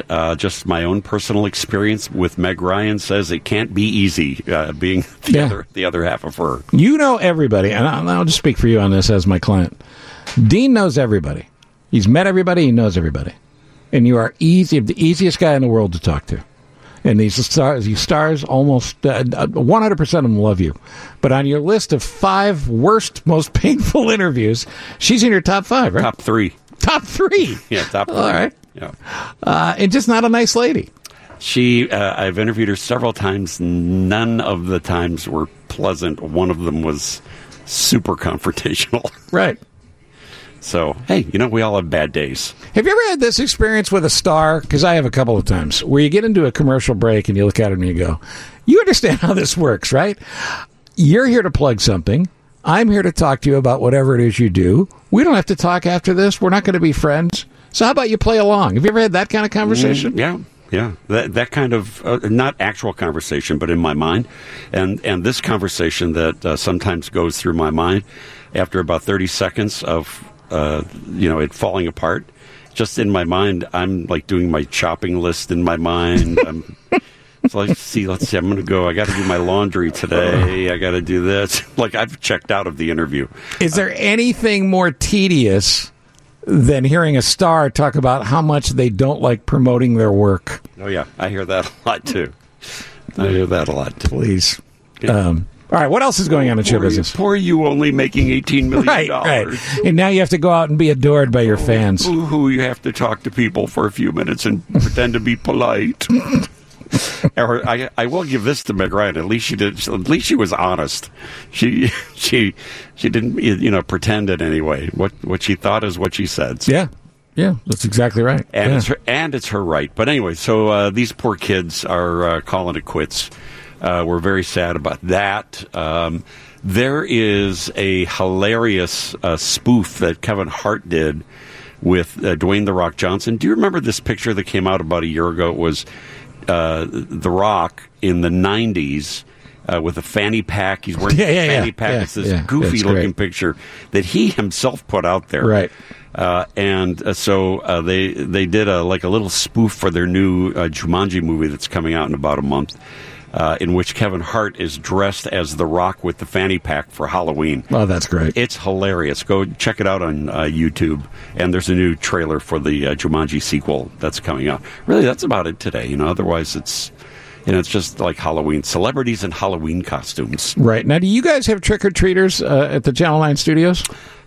We've had groups of students in today from some schools. We usually do that here, where we invite them to, be part of our studio audience and, like that, but not actually like neighborhood kids coming in. Well, the reason I bring it up is because we have a nutritionist coming up on Halloween to make us all feel guilty for eating candy. And I tell you, there is no less healthy place on the planet than a television station or a radio station because, in general, I mean, I have chocolate like a crack addict has crack. And, if there's chocolate around, I eat it. You got to keep it away from me. And it's always available here. It's true. It's always on somebody's desk. It's always in a little bowl somewhere. So what's the Halloween candy that you steal from the kids? Because you want it. I love me a Kit Kat. Yeah, I love the Reese's peanut butter anything. That's good. The new Take 5 is what everybody's talking about. I don't know what that is. Take 5 is from your friends at Reese's. It's chocolate. Yeah. It's peanut butter. It's a pretzel. What am I missing? There's 5 ingredients. Chocolate, peanut butter, pretzel. Is there caramel in there, too? I guess you wouldn't put peanut butter and caramel together. I don't know. But you know what it is? It's in there, I think. It's kind of chewy. Piccalilli? Yeah, and some nuts. I'm telling you. You know what it is, Dean? It's heaven. It's chocolate-covered heaven, Dean. Sounds like a lot of stuff going on. You're not a fan of that mixture? It doesn't. I would go for a Kit Kat before I would go for any of the rest of that. How about a Hershey's with almonds? I do love a Hershey's with almonds. Mm-hmm. I love that. I love a Heath bar. Heath bar's good. Dave's a wild man on Halloween. He likes a Cliff bar that tastes like a shoe. Yeah, I mean that's the best. But the Heath bar, there was a time when I was a kid, I remember eating Heath bar. I mean, you have to carry around a thing of dental floss with you, right? Right? I mean, That's presuming that your teeth stay in while you chew it. That's the other because issue. of the very extremely hard. Well, it's funny you say that because when I was a kid, the dentist would give you a sugar daddy when you left. You're right. Yeah. Yeah. Want to make sure you were coming back. Any kids are listening who live in my neighborhood, I'm giving out the usual this year, beef pot pies. The kids kids seem to love them. So I remember that famous year where you gave out haggis. You're right. Trying to be a little more international, but I've gone back to the basics. Sure. It's haggis at Dean's house for Halloween. A big haggis Halloween. Mom, don't make me go to his house. Do you guys get a lot of trick-or-treaters? Yeah, not a super lot, no. How is it I never know how much candy to buy? Because we get hammered. Really? Yeah, and I don't mean drunk. We get a ton of people. Because you're on a golf course, right? Nice neighborhood. It's a nice neighborhood, but I mean, people come by and a million kids come by. Oh, yeah. But I don't know what to do on a night like tonight. Like, I purchased $10,000 in candy yesterday, and I don't know if that's enough or too much. All I can say is bon appetit, my friend. Thank you, my friend, and we will talk to you later. See ya. That's Dean Richards and his good friend Meg Ryan. We're coming up on headlines, and after that, I'm not kidding, we're going to have a nutritionist on to talk about how you can enjoy Halloween and not be a pig. Well, that's probably a little more blunt than she might put it. All right, so it's Halloween, Dave, and naturally, we thought the best thing we could do on Halloween is to bring in a top-flight nutritionist. Of course. Now, if you look across here and you see Dave Ennett, or you're watching on the stream or CLTV after 9 o'clock, you see what a handsome devil Dave is. Dave treats his body like a temple. And by the way, is the temple open for services this weekend? Yes, it is, yes. I don't know how to answer that. And Roberta Gennaro's here. Listen to what Dave has in a normal day. What do you eat in a normal day? I'll start off with some sprouts. Mm-hmm. No, what do you have for breakfast? Well, I usually I know you're not a big breakfast guy. I have some, when we get done with the show, I have some oatmeal, or I'll bring in a yogurt, Greek yogurt. I'll have a protein bar before I work out. And then for lunch? I bring a banana every day. I bring a banana. Good. Fabulous. Potassium. Fabulous. Yes. And lunch? A lunch, I will have, the last 3 days I've had salads. Mm-hmm. But sometimes I'll have a little turkey sandwich. Mm-hmm. And by the way, he means a whole wheat turkey sandwich. On whole wheat bread. And then dinner. Let's see, last night, chicken, grilled chicken. But what kind of chicken? This is not KFC's drive-thru. What kind of chicken? Grilled chicken. I mean, threw it on the grill, and then some acorn squash and a salad. This is like dirty talk to you, isn't it? Really? I mean, this kind of thing becomes This the is best like thing you've ever done. music to my Right? ears. Right. Seriously. Yeah. And Now, however, Steve, what I heard you saying prior to when I came on, yes. I mean, come on. Dietitians are not about taking all the treats away. We actually teach you how to live it instead of diet. So we eat chocolate, we eat candy, but we eat it in a moderate amount. Right. And we eat it as an adjunct to a healthy way of let's eating be and honest. a healthy food plan. You look fabulous. Dave Thank looks you. fabulous. I mean, there's a reason that Don't it works. you see the glow? Yeah. Yeah, Right? absolutely. You get up in the morning, you feel good. You feel good all day. I'm blinded by the glow. Right? They're both glowing so hard right Roberta now. and I have to sit on opposite sides of the console. Otherwise, there'd be too much glow. I know. I need my sunglasses. You would. So, Roberta Gennaro, where do you do your work? I do my work at down here in Chicago, 980 North Michigan Avenue. Okay. And I see clients one-on-one there, but I also go to people's homes. I particularly like to do that because I like to go through the refrigerator and the cabinets. And, Really? Yeah. And just kind of see what they're purchasing. You know, because I have, an hour session with them usually for the initial, and I'll do like a preliminary low Do you have like a questionnaire. a garbage bag where you're going through the refrigerator and you're throwing stuff out? No. So what I do is kind of like when you clean your closet, you go like, okay, these are definitely going. There's some things that I may say you really might not want to purchase these again, but there are very few. It's more like these are like seasonal or once in a while, and these are mainstream here's the thing. every day. You get lied to like a dentist gets lied to. I know. Do you floss Oh. your teeth? Yeah, well, this morning, which is why I'm bleeding in my gums. I bet that's why she goes to their house, though. Right, but when people tell you, like, let's say you open the refrigerator and it's nothing Yes. but oatmeal and almond milk, Right. and kale, if somebody's telling you the truth if they eat like that. Yeah. Well, I'm your worst nightmare, I think, because if you open my fridge, it would just be 30 bottles of different condiments, and there's nothing in my cupboards because I Uber Eats and Grubhub Right. every Well, and day. that's- Right, but you can do that healthy, right? Right, absolutely. You can I eat out can. healthy. And that's the thing. I have to kind of adjust the way I counsel individuals to what they're actually doing and what their Got lifestyle is. Otherwise, it doesn't make sense. Or it doesn't work, right? It doesn't work. And you know what? To your point that people lie to me, you know what? I've been doing this 30 years. Yeah, BS. I call them out on it. Right. And the other thing is, But you're probably doing it in a very nice way. oh, in a very nice Right, way. right. But I call them out in a nice way. And I say, you know what? I can't help you if you lie to me. If you don't tell me what you're doing, then I can't really help you, because I can say, you know what? If it's, cookies, for example, you have an issue with, use the food label. I recommend that. Use that as your portion. So, and if portion control is an issue, there's individually wrapped items that I can suggest that you can purchase. So there's things you can do to keep that aren't big deal Yeah. lifestyle changes. They are changes in lifestyle, but it's not going to change your world where you're going, there's no way I can make that move. Exactly. Okay. Yes, I work with you. It's a gradual. It's a process, because we're such creatures of habit. We eat the same things over and over. I can literally. So I have this website, figurefacts.com, and right now I had to redo it because it's been out there for so long. So we're pilot testing it, the new one right now. But the cool thing about that is when I would help people get started on the tracker, I would say, tell me the top 15 foods you purchase at the grocery store. And I would just load it for them and say, boom, you're done. Because basically we eat the same foods over and over. Does your body want variety? Absolutely. Okay. So, absolutely. So it's not, I think your psyche wants variety. Sure, and it's not. And so your psyche is a big part of what you eat. I know, but salad every day. Yeah. You can mix up salads, but salad every day doesn't mean that's the answer. You know what? There was a restaurant in Highland Park when I was a kid that the gentleman who owned the restaurant lost I think over 100 pounds, and he started this restaurant, and the premise was a variety of salads, and he literally had 20 or 25 different salads.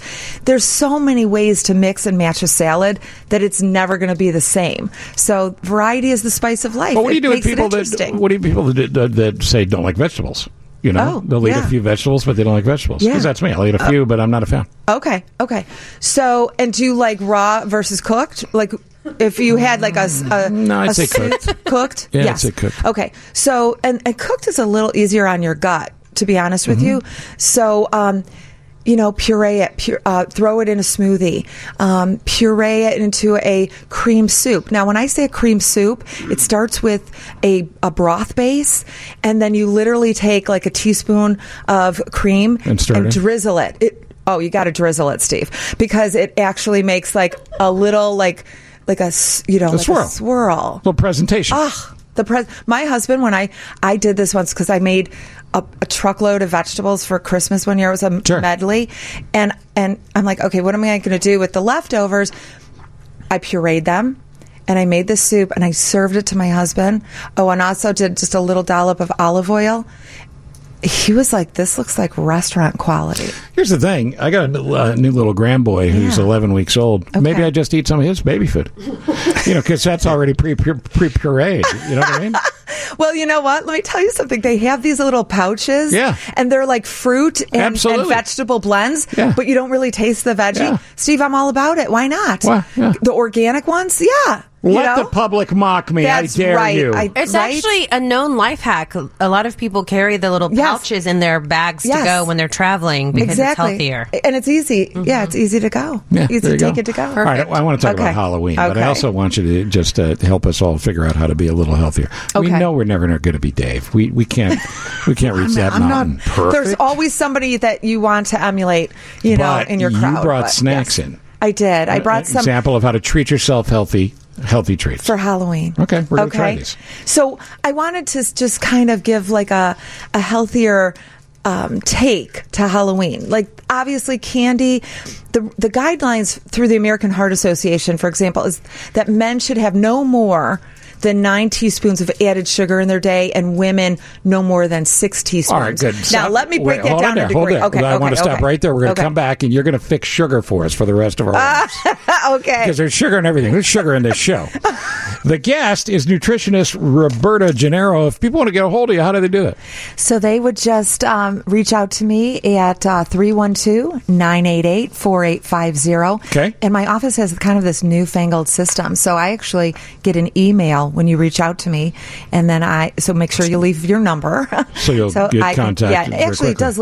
No, it does record the number, your phone number. And then you just let me know what you're looking to accomplish. I'm really great working with diabetics. Okay. Helped a lot of diabetics lower their insulin levels, as well as come off oral agents, especially once we take off a few pounds. Believe it or not, the body is very forgiving. When you make a few adjustments in what you're doing, it's amazing what you can see. Your body's thankful and readjusts. And yeah. And it's like, whoa, you're on track, All right, so let's talk about treats. Okay. Everybody is going to be going through their kids' candy tonight, and by everybody, I mean dads. Yeah. And we're going to take the good stuff, and we're going to eat, and we're going to leave the bad stuff. But you've got 3 samples here of healthy eats. Yes. Let's start with the fruit.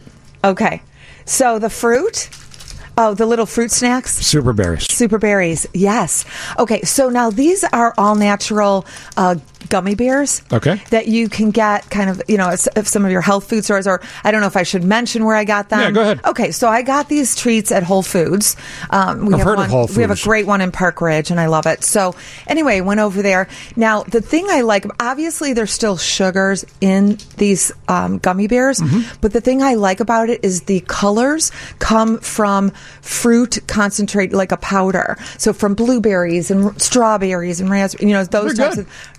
Do you like that? Yeah, they really are good. Exactly. And your children, have very discerning palates. So trust me, they will like these. You don't have to worry about them saying, oh, is this the natural one?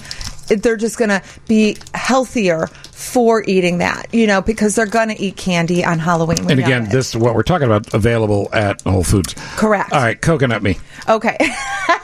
Yes. Okay. So we have this Unreal. It's a dark chocolate coconut bar. Love dark chocolate. Okay. So dark chocolate. I don't know if the listeners know, but dark chocolate is super packed with polyphenols and antioxidants and flavanols and these good for your body compounds. In moderation, it's actually healthy for you. Correct. Yeah. In moderation. That's it. Generally recommend a half an ounce to 1 ounce of chocolate in your day. So, this little bar, I think, is like what? Oh, gosh. Let me go to the label. It's 15 grams, so it's a half ounce Now, serving. we were going to try this together, but G ate all of hers during the break. She was very hungry. She was very hungry. So delicious. And the thing I noticed too, let me tastes like an Almond Joy. Really good. Right. And the thing I noticed, can I just say, compared to brands on the market that are not in the healthier realm, there's about a teaspoon less sugar per serving. So, hey, if you can cut that, that's great. Because the key is cutting the added sugar in your diet. How many calories in this? In the coconut one? In the coconut. 70. That's nothing. In one bar. And what about the price of these? How expensive are these compared to, like a Mounds or an Almond Joy? We're probably talking, I don't know, it's not quite double, but it's a little higher. Yeah. And to be honest with you, I don't know. I didn't look at the price. Well, here's the thing, too. It's a great way to control you moderation-wise if it costs a little more.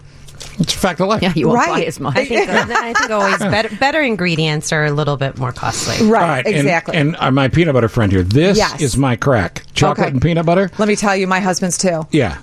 So dark chocolate and peanut butter. Again, I would ask G what she thought, but she ate hers 10 minutes ago. This was my favorite. The dark chocolate was nice. There's a nice piece of dark chocolate. It was pretty thick, the cup. Yes. But the peanut butter super creamy. It really is. Yes. So I think that's key. This is a winner. Is it a winner? Absolutely. Oh, Steve Love gives it. a thumbs up. I love it. I could eat 100 of these. Okay, so I thought that was a cup underneath. I was trying to pull it off like paper. Yeah, so was I. But I shouldn't eat 100 of them. Oh, That's my God. part of it. Absolutely not. Okay. No. One or two of these bite-sized candies in your day, I say, is reasonable, because if you look at the sugar content, this has, 8 grams.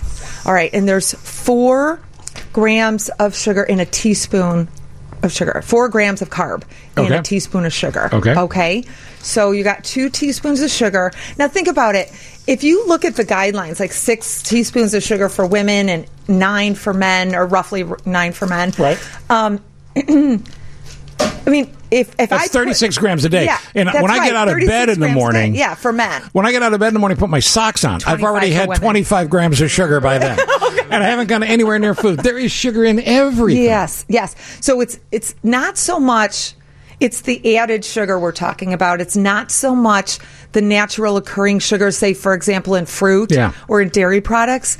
Okay. So again, you just got to look for example, we were talking about Greek yogurt. Okay, you could buy plain Greek yogurt, and you can add a teaspoon of honey, which gives you some antibacterial, antiviral properties, and you're going to get a little bit more benefit than just white table sugar. And then take your berries and mash them into your yogurt. How about a little granola? You like a little granola in there? You could put, say 2 to 4 tablespoons of a granola in there. Excuse me. So you can have sugar. You can live your life. You just have to be smart about it. But here's the thing. Yes. People need to come see you. They need to talk to you. They need to consult you, because this is not a quick fix we can do in 2 segments on the show. That's right. But you've already taught us some things here that were not painful. You didn't take the fun out of Halloween. No. I don't know why G said that. The other... Wow, he's trying to blame me now. I know, the other right? cool thing about these Unreal candies is that they are fair trade certified ingredients. So. And gluten-free, some of them as well, which there's a lot of people following that way of eating these days. And then there are some that are allergen-free, like those gummies. Oh, yeah. Those are That's a big deal. allergen-free. And for some kids out there, it's a huge deal. I mean, when their bag comes home, their parents have to go through it and make sure they're not going to have a major reaction. So let me just speak for you. Yes. Enjoy Halloween. Okay, you too. No, I'm saying this is your message. Enjoy Halloween. Okay. Don't go crazy. Yes. Have some candy with your kids. Don't allow the kids to control the bag or or whatever. Exactly. After a couple days, it's perfectly okay to say, now we're going to take it to this place or that place, and we're going to say goodbye to the candy. Yes. It doesn't have to last forever. Right. And then get on a new shtick for the holidays. You don't need to do... The average American gains 45 pounds between Thanksgiving and Christmas. You don't need to do that this year. You don't. If you can... Preach it, sister. Yes, if you can actually make your goal to at least just maintain your weight through the holidays, you've made great strides. And Steve will be able to do that now on his new diet of baby food. Yes, I'm just going to have baby food and not even water. I'm going to have oxygen and baby food. Oh, that's the other thing. You need water. I drink a lot of water. Okay, so but can we just say one last point? Yeah, go. Is with sticky candy and candies in general, you need to swish with water, or at least, if you have a toothbrush available, just, kind of do the once over and get the candy off your teeth, because literally it takes like seconds for it to start turning to those acids that break down your enamel. Don't we have a show hygienist? We're going to do a live teeth cleaning. Right. Give people your contact again. How do people get hold of you? Okay, so you can reach me at 312-988-4850. And thank you so much, Steve, for having me. We're going to have you back. Oh, fabulous. Yeah, I love it. Happy Halloween. Thank you. Happy Halloween to you, too. Northwestern Newsroom next, 720 WGN.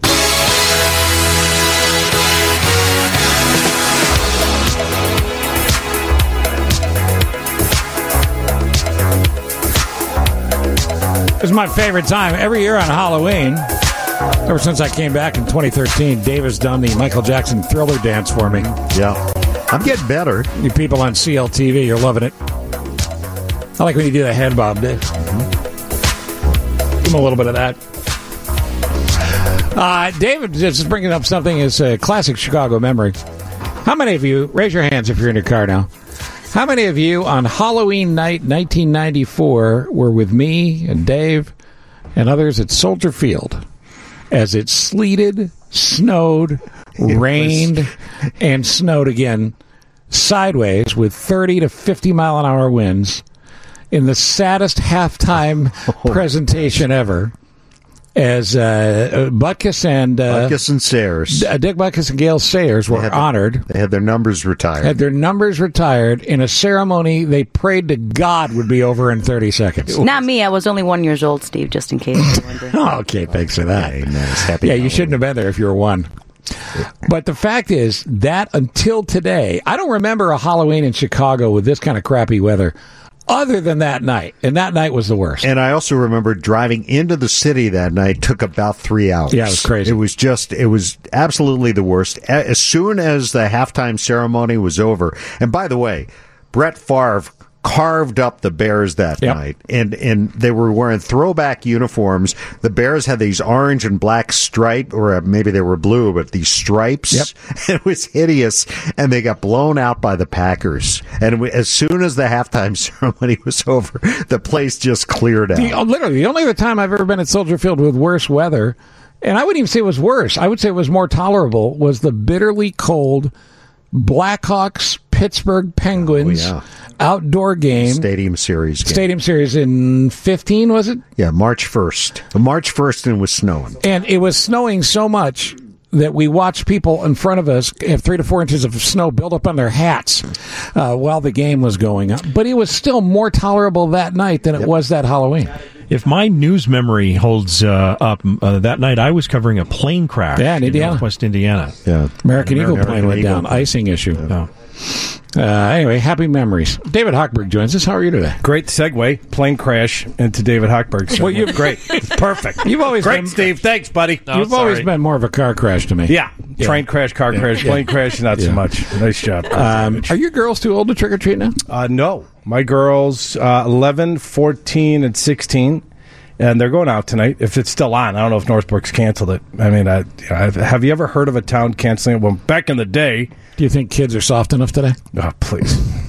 I'm surprised my wife doesn't want me to run around to drop off the 300 bars to the neighbors. Here, though, Johnny. Don't want you to get cold. Here's your 2 bars. That would be so. It's like reverse trick or treating. Reverse trick or treating.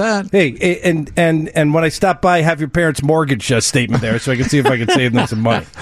Team Hochberg, we talk about them all the time. What do we know about the markets after the Fed statement yesterday or the day before? I'll tell you what, the bond traders were concerned about inflation, but the Fed chair tamped that down, and mortgage rates 6 weeks ago when I came on, I said I haven't seen rates this low in about a year.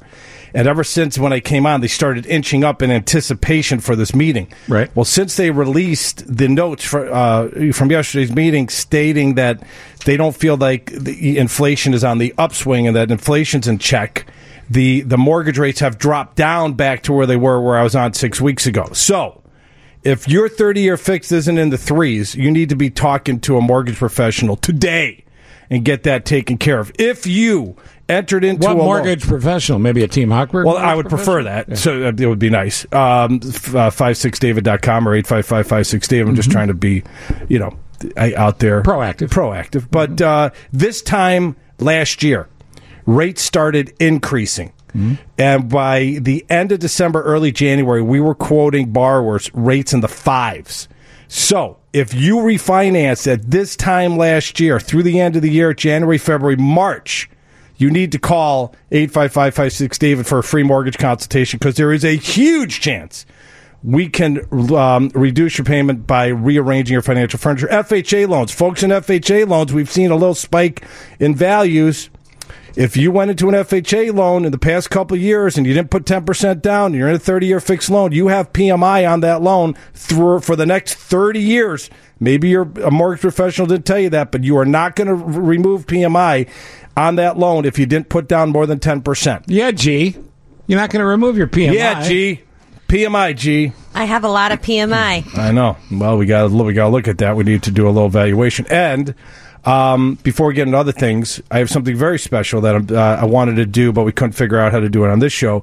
I posted on my Facebook page, the Chicago Blackhawks are having a Veterans Day, a game to honor veterans the day before Veterans Day. It's on Sunday, November 10th.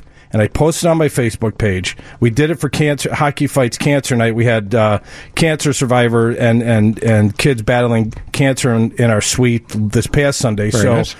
On the 10th of November, what we're going to do is I contacted the Alan J. Lynch Foundation, which is a great organization. Alan J. Lynch, he's been on your show, Medal of Honor recipient. They do great things for veterans. Sure. Contacted Paul Bryan, who's my contact up there. I donated 3 sets of tickets, so 6 veterans from the Vietnam War, World War II, or Korean War eras. I want these gentlemen or women who haven't experienced a hockey game in a couple of years from Vietnam, Korea, or World War II that want to see a hockey game in the Team Hochberg Center Ice Suite. I have a pair of tickets. It's very simple. All you have to do is send me an email. In the subject line, it's hockey night, team hockey, whatever. Just put hockey game and just put your name, rank, when you served, and your DD-214 number. I'm going to pick a winner. I'm going to select randomly a winner and announce it on my show across the river. But I don't want to talk about it. But on the day before. So all you have to do is be a vet from either the Vietnam, the Korean, or the World War II eras. Send me an email. Well, that's nice of you. Well, it's what I want to give back. Food, booze, dessert cart, with the full 9 yards. Oh, wait, normally you limit the dessert cart to 1 lap. Are you telling me that veterans can go back twice? I will tell you this. We had a 5-year-old girl. I won't give the name out for it. We had a 5-year-old girl. Gilda's Club sent a 5-year-old little sweetheart and her father to the game. I had, of course, the macaroni and cheese, which is the best macaroni and cheese on the planet, which has already been established, and hot dogs for the kids. She didn't want, and I had popcorn, unlimited popcorn. She didn't want it. She ate the popcorn. Didn't want to have anything to do with the hot dogs or the greatest macaroni and cheese on the planet. She had an ice cream sundae with the cookie dough and the sprinkles. It was like a $40 ice cream, which was fine. It was great. She didn't eat anything else but popcorn. You would have spent anything whatever she wanted. If she wanted to take home 15 cookies for $700, that would have been great. But she had the best time. Her dad was very appreciative. So I'm going to do the same thing for the veterans. If you want 2 or 3 laps around the dessert cart, knock yourself out. It's the least we could do. Stick around because we have more questions. Bring it on. And somebody just said, just refinance with Team Hochberg. I'm at 425. Do I need to do it again? A lot of variables go into the loan. Maybe it was a cash out refinance, which impacts the rate. So we should take a look at it. There are a lot of I don't know what the credit score is. I don't know what the loan to value is, but you should definitely. Why can't you be psychic too? Well, because we refinanced like 140 people last month. It's not like I've got everybody in my all the details floating around. No, that'd be scary. You got enough it'd be really scary. Recontact Team Hochberg, and how do people do that? Simple 855-56-DAVID or 56david.com. And for people that have worked with somebody on your team, do they need to contact the same person? Yeah, of course. Or just call 56david.com. No, not of course. No. It's a simple question. You don't need to yell at me. Listen. What is with you yelling at me? I'm not yelling. I'm talking very loud. sensitive. You've got very bad ears. So, and my wife just got me one of those wax gunners, which was great. It's like $6 on sale at Walgreens because I got problems with the wax in my ear. Okay. And I'm so excited because that's what I'm doing when I get home tonight. She sent me a text picture. She's like, look what I got you. I'm like, this is love right here. This is true love. That's how you know you've been married a long time when your wife is trying to help you get the wax out of your ears. Yeah, so I could hear her for everything she wants me to do. So I can't hear you. So 917. We'll come back with David Hochberg in a second. Get a question, 312-981-7200 is the number. You could text me with that anytime, and we're back after this. Some movement. Let's go to the newsroom. In the teacher strike, and it's being reported by the Sun-Times this morning, apparently the mayor may be willing to negotiate compensating teachers for days spent on a strike, if that's what it takes to get back into school. A tweet this morning from Fran Spielman from the Sun-Times, apparently quoting Alderman Michael Scott Jr. of the 24th Ward, who is the mayor's handpicked chairman of the City Council Education Committee, saying the mayor may be willing to do this, to make this movement in order to get kids back to class, whether that means paying them for all of the days or meeting them halfway or some of the way. We don't know that yet. But the teachers are scheduled to be at City Hall in about 40 minutes for a rally, so there could be more developments before the top of the hour. Thank you, sir. Yep. And he'll have headlines here in about 10 minutes. David Hochberg, texter from the 217. What do you do? What are you to do?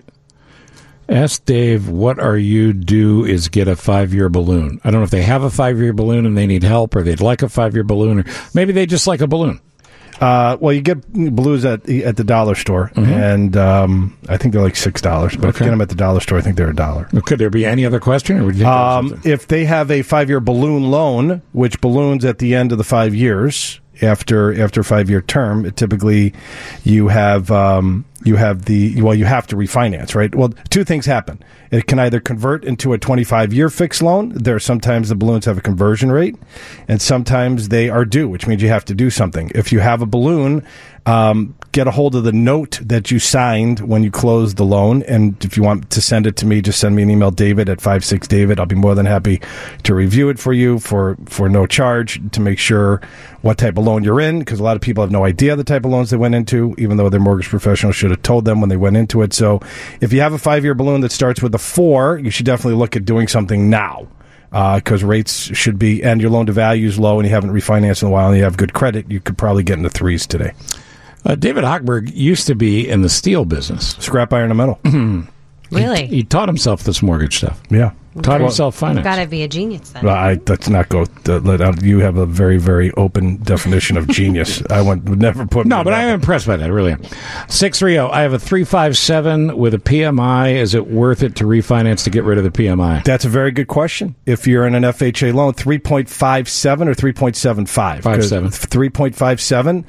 Definite maybe, because it depends on how long that individual has been in the loan. If it's an FHA loan, like I said earlier, that they did not put 10% down, they haven't. They're going to have PMI for the rest of the life of their loan.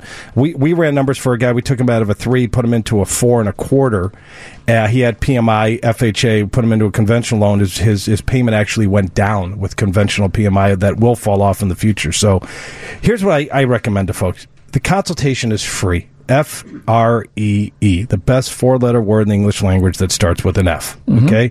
All you have to do, the consultation is free, and all you have to do is make a scan.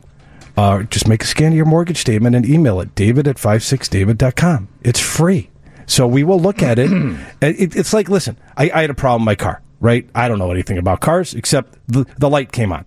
So what do? I call up my guys at the dealer in St. Charles. Like, hey, I got a problem. Can you send a guy out, swap out the car? Boom, to swap out the car. They came in, they plugged it in at the dealership. They said, this is what's wrong with it. You think I know what's wrong with my car? You don't know I don't know what's wrong with my car. No, you don't know anything. Most people don't even know what rate they have on their mortgage, or don't even know what PMI is, or how long they plan to stay in their home. Right. So listen. I talked to a lady yesterday that we refinanced 4 years ago. She is in a 5.25% loan.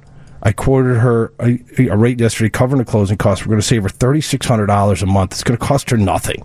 It was one phone call. Okay, $3,600 a month, huge. And she's going to use that money to pay off her debt, which is going to save her even more money. So your favorite people, if I could speak for you, are the people that want to find out if they can work with you and want to figure it out as opposed to just sit around and wonder all day and not do anything about it. I can't. 100% right, and there's no bigger high than taking money out. Last month, we helped listeners take out $1.3 million of equity out of their home, pay off credit card debt, student loans, home improvements, pay off car loans, pay off other debt, save them over $12,000 last month alone. So far, we've pulled out close to $1.6 million of equity out of listeners' homes and helped them save on an annualized basis close to $1.6 million. That's a lot. I mean, it's a lot of money that's going right back in the economy that they could use it to fund their kids' college education, to pay off other debt, to do the repairs on their homes. There's a ton of stuff going on. So you're just trying to help. That's all I'm trying to do. Yeah, that's it. I mean, just listen, I've been doing this radio thing for like 17 years now, and it's been pretty successful. And people, I've helped out a lot of people. Our team's helped out a lot of people. You're trying to do the right thing. Trying to save the world one loan at a time. Yeah. If we want to get down to it, down the nitty-gritty, there you go.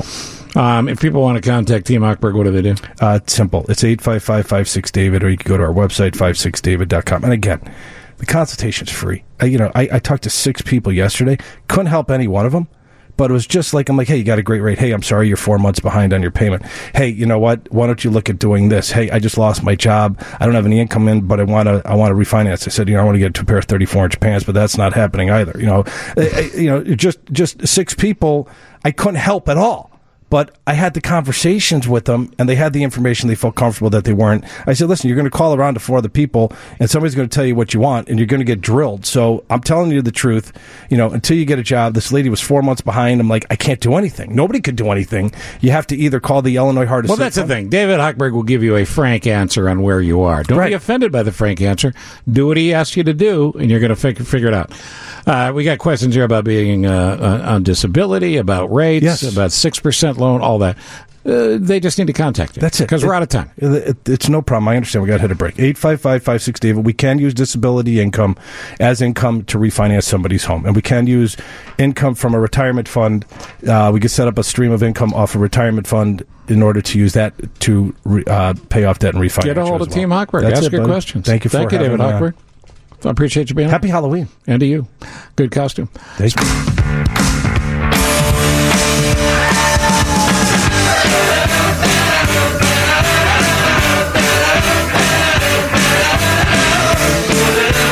All right, 940 on your Blackhawks radio station with one of the all-time greats and a swell guy, too. One half of the best play-by-play and color team in hockey, John Weideman, and our pal Troy Murray. Good morning, Troy. Good morning, Steve. How are you? I'm fine. Nice boy from Calgary. You're probably looking out your window going, what a beautiful day. Well, we're in L.A., and it's going to be 80 and sunny. I guess you're not looking out that window then, are you? Not looking out our window. Sorry to be a downer, but... this is good Canadian weather we're having today. I know, I see that. That's too bad. I know you don't mean that, but I appreciate you saying it anyway. What are we going to do with these guys? What team is this team? Is this team the team that beat the Kings at the United Center, or are the teams that laid an egg the other night and gave up 50 shots?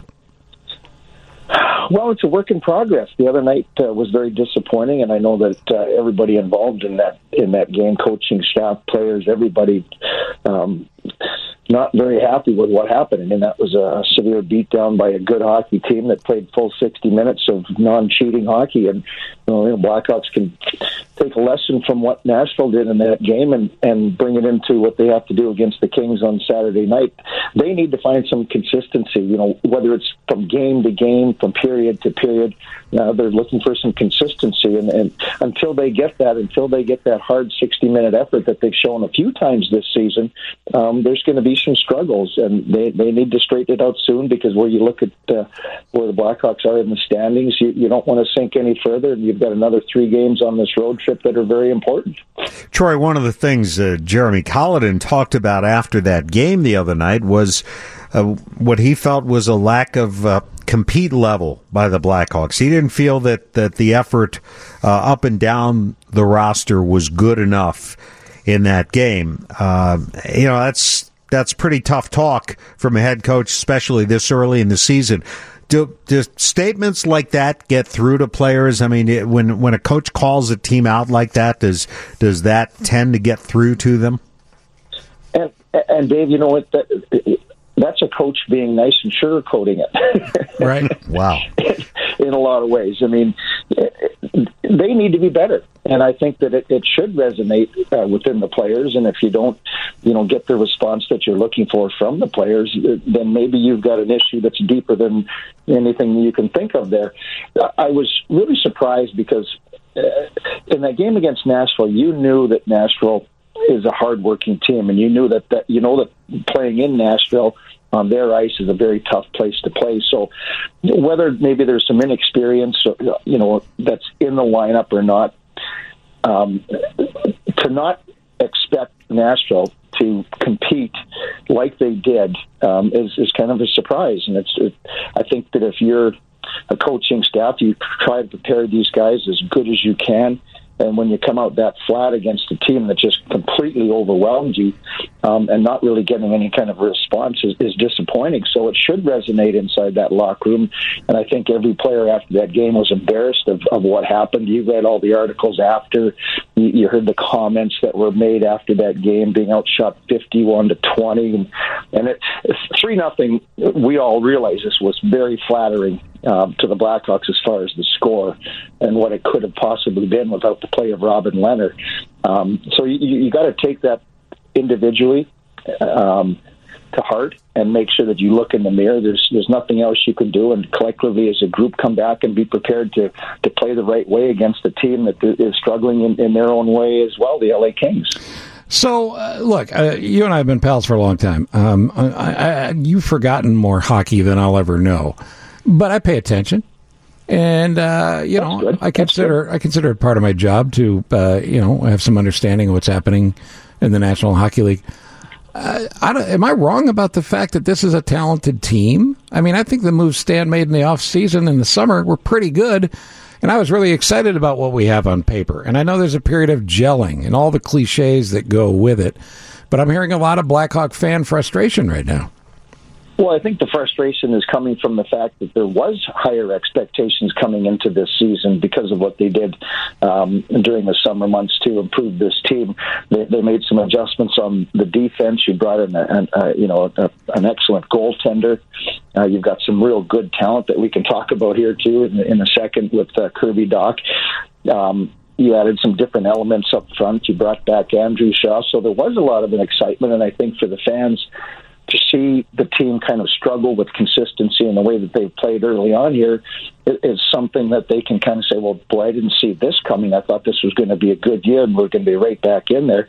Still a lot of time left, but I think that, their frustration kind of stems from the expectations coming into this season, maybe compared to the end of last year. So you mentioned Kirby Dach, and now we get the word he's going to be sticking around, not going back to the juniors. What's the next step for him, Troy? What does he need to do to elevate his game to where it needs to be? Yeah, the exciting news came yesterday, and it was kind of funny. Real quickly, going back to when I was my first full year in the NHL, I waited until basically December. And I was staying in a hotel downtown, and nobody had told me that I had made the team. So I just kind of assumed that I'm just going to sit in the hotel and wait until somebody said something. And I ran into the general manager back then in the sauna at the old Chicago Stadium, and he asked me where I was living, and I said, well, I'm at the hotel, because they had never told me that I made the team and go get a place. So I was just kind of hanging out in limbo, because I was only 19, and I didn't want to ask, can I get a place? Did I make the team? What was going on? So anyways, for Kirby to get the news yesterday, I think that for him, it's a lot of relief that he knows that he's going to be here this year. There's always concern, especially as an 18-year-old kid. Am I going to be here? Am I not? Am I going to play 9 games, get sent down? You get a little bit on edge thinking about where your future is going to be for this season. So it's great news for the team. And I think the upside for Kirby Dach at 6'4", 200 pounds now is tremendous. We all know that the Blackhawks got lucky winning the lottery this year and moving up into a position where you really got a big impact type of a player in Kirby Dach. So he's excited. The Blackhawks are excited. I think that, there's going to be some inconsistency in his game as he tries to figure out how to play in the NHL at only 18 years of age, and you expect that. But the upside of him is tremendous. He's a great kid. He's got a great work ethic. He's got NHL size right now. He needs to get a little bit heavier. Even though he's 200 pounds, he's still a little bit light, and that was kind of mentioned the other day that that's one thing that he needs to do is get a little bit stronger to match up against the bigger NHL players. Everybody loves this kid. He's got great talent, and I think that he's going to, as you move forward this season, you're going to see him be a bigger piece of the puzzle. Just according to how he can adjust and how quickly he can make the plays at the NHL level compared to junior hockey. It's a big step. But to have him in the fold and for him to know that he's going to be here all season long is a real big bonus for the Blackhawks and for Kirby Dach. And because he earned it. This is not something where you're trying to make you pay off a high draft pick. This is not an experiment. He deserves to be on the team. Sure he did. He's been really good. And he's only playing about 12 minutes a game, and I think Jeremy has done a good job of kind of working him into the equation. I think you'll see him, now that he is going to be here, be a little bit more involved in some of the things like the power play, maybe some more 5-on-5 action. But you also have to protect him in certain ways to make sure that you put him in a position to succeed. And that's a coach's read that he'll just get the feeling for. Sometimes for a young player, your preparation is a little bit inconsistent. You might get a little bit tired because it's a long season. Jeremy actually mentioned yesterday that they'll be really careful in managing his time this season to make sure that he's rested. But he's living with Brent Seabrook. He's a great guy. He's going to be taken care of at Seed's house. So a lot of positives. And this kid has earned his opportunity to stay this season, and good for him because the expectations were high and he's met those. And speaking of Seabrook, I know he's not happy not playing. I'm sure you went through being a healthy scratch a couple of times as a veteran. It kind of goes with the territory, right? Yeah, it does, and it stings. And what I like about it is he's not happy about it. Absolutely. I think as a player, and a veteran player like Brent, if he gets sat out and he's the healthy scratch, and you go, well, that's okay. I don't mind. I'm an older player, and I know that where I stand. You don't want that attitude. You want the attitude that he showed, that I still got a lot left, and I'm mad, and I'm glad he's mad because that's going to make him want it more when he comes back in. I don't want a player who's not playing that's saying, well, that's okay with me. I don't care. I don't want to play. Anyways, it's just like I'm getting paid, so I want to see what Brent Seabrook did. I want him to be mad. I want him to be upset that he's been taken out of the lineup. Now, it's up to Brent when he comes back in to show a better energy level and to be, the type of player that everybody expects him to be, the leader that everybody expects him to be. I don't want him to be happy about not sitting out. All right, last word, and I'll let you go, bud, and I appreciate the time, and have fun in L.A. and get a win tonight and all that. And, of course, all this is sponsored by ChevyDriveChicago.com. Good friends at Chevy. What were you going to say? Actually, Saturday. What did I say, tonight? Tonight. Yeah, good luck tonight in whatever you're doing, but you're not playing until Saturday. I got up super early today. I don't even know who I am. Here's a little clue here, Steve. I'll see if I can hit him straight. It's a good thing I like you. That's all I have to say. All right, so here's the question. Power play. Awful. Awful, awful, awful. The Hawks know it's awful. I'm sure you've been on teams where you've struggled with that. How do you fix it? And if you say score while you're on the power play, that part I know. You know what? That part is very frustrating. With all the pieces of the puzzle that the Blackhawks have as far as skilled players, shooters, passers, playmakers, it needs needs to be better. And it's just, I know for the coaches, it's very frustrating. For me as a broadcaster, it's very frustrating, and the fans see it the last couple seasons. But last year, at the end of last year, for whatever reason, it went from almost last place, and I think it moved into the top 10 at one point. It was red hot. And you've got the exact same personnel that had a red hot power play that now is, dead cold again this season. You know what? There's no rhyme or reason to it other than when I see that the guys out on the power play right now, they're not feeling the confidence that you saw last year. They don't have that little strut when they get out there. They're a little bit nervous. They hesitate a little bit. They hold on to the puck a little bit more because now you're trying to be a little bit more precise rather than just kind of moving the puck and reacting. But it's a work in progress. You just have to keep showing them what is effective. You have to keep, kind of driving it into them, that move the puck, move the feet, get shots to the net, get traffic to the front of the net. I've always said this, whether it's power play or 5-on-5, when you're struggling to score goals, rather than complicate it, just simplify it. Get bodies to the net, get lots of traffic. That's exactly what Nashville did the other night. Nick Bedino scored 3 goals from about 10 feet total because he was in front of the net. Robin Leonard made the initial saves on all of those, but because the puck was there and he had the willingness to, bang in the rebounds, he got rewarded with a hat trick. So take a page out of that book, throw it into what the Blackhawks need to do, equate that to the power play, and get a little bit more hungry, a little bit more greedy. Our friends at ChevyDriveChicago.com. Make sure that Troy has a great ride. And I'm, of course, driving around in the white lightning today and the snow. Well, Troy's out making sure he has sunblock on. And by the way, the game's not till Saturday, Troy, so don't go there tonight. I'm not going to go there tonight. I'm going to be, researching. I'm going to be researching. That's it. That's why I'm your friend. Thank you, buddy. I do want to give. I want to give a quick shout out to John Steinmiller, who made sure that I was up this morning for the interview. I do appreciate that. Yeah, because I was going to accuse you of being a diva, but Johnny's always good. Thank you, bud. Steve, Dave, thanks for having me on. Love you guys. Love you back. Troy Murray, John Weideman. They'll have the call Saturday night in L.A., and we're back in a moment on 720 WGN. All right, so CTU Communications Director Chris Giovannis on a statement on the CPS CTU strike and the CTU's position. Here you go. We want our students to have every minute of instructional time that they are afforded under state law. We want students to be able to make up those instructional days. The mayor so far has said no. There is no surprise here. You feel like you have to preface this all the time by saying the following. I support teachers. I don't know who doesn't support teachers. I think the union screwed up here.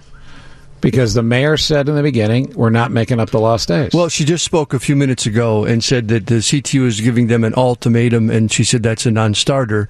She did open the door to say she's willing to negotiate with an eye perhaps toward giving them some days back. Well, that's the only solution, right? I mean, how else would you solve it? If I got to fix everything. Bill and Wendy are here. Hi, kids. Hi, Steve. Happy Halloween. Happy Halloween. And you. Or Merry Christmas, whatever you'd prefer. Bill, what do you give? Bill, you're very childlike. What do you give out for Halloween? Bouillon cubes. Yes, the best. You know, kids love them. Kids love the chicken or beef or veggie. We're doing beef this year. We did chicken last year. Remember that year you gave out split pea soup? Yes, that was a fun time for everybody. I felt like it was a tactical error. So, in retrospect, it may have been a tactical error. Who's on the show today? We are going to talk about haunted Chicago places with Ursula Bielski. And do they still do that tour? Yeah, haunted Chicago tour? She manages those tours. And I'm sorry, nothing says Halloween like Sven Gulli. Oh, that's true. So he'll be on with our Tell him I yearly... said hi. I will. All right. Yeah. He lived with me for a while. We had a place. You and Sven Gulli? Yeah, we shared expenses. I didn't realize that. Let me tell you something. Total slob. I mean, corpses everywhere. Oh, yeah. It's just ridiculous. Hair in the drain. Bunk beds? Yes. But with Sven Gulli, you definitely want to be on the bottom. Did you have the bunk bed where you took a slide to get down from the top bunk? Yeah, well, we had that for a while, but he thought it would be funny to have, like, headless people sliding down. No, that's not funny. That's scary. I don't know. Having said that, love the guy. Yeah, he's a great guy. Yeah. All right, so that's Bill and Wendy. They're doing a show. Dave, good luck today with Halloween. Dave's giving out bundles of kale. Yeah, I think the kids are going to be excited. That'll be fantastic. G, happy Halloween. Super Joe, happy Halloween. Vivian, Steve, Mary, happy Halloween, everybody. To you too, Steve. Yeah, happy Halloween. That was like the end Thanks of for the Waltons dressing up. episode. I hope you get rid of all your $10,000 worth of candy. Bring us your extra candy. You don't know. You just don't know. News time now, then Bill and Wendy.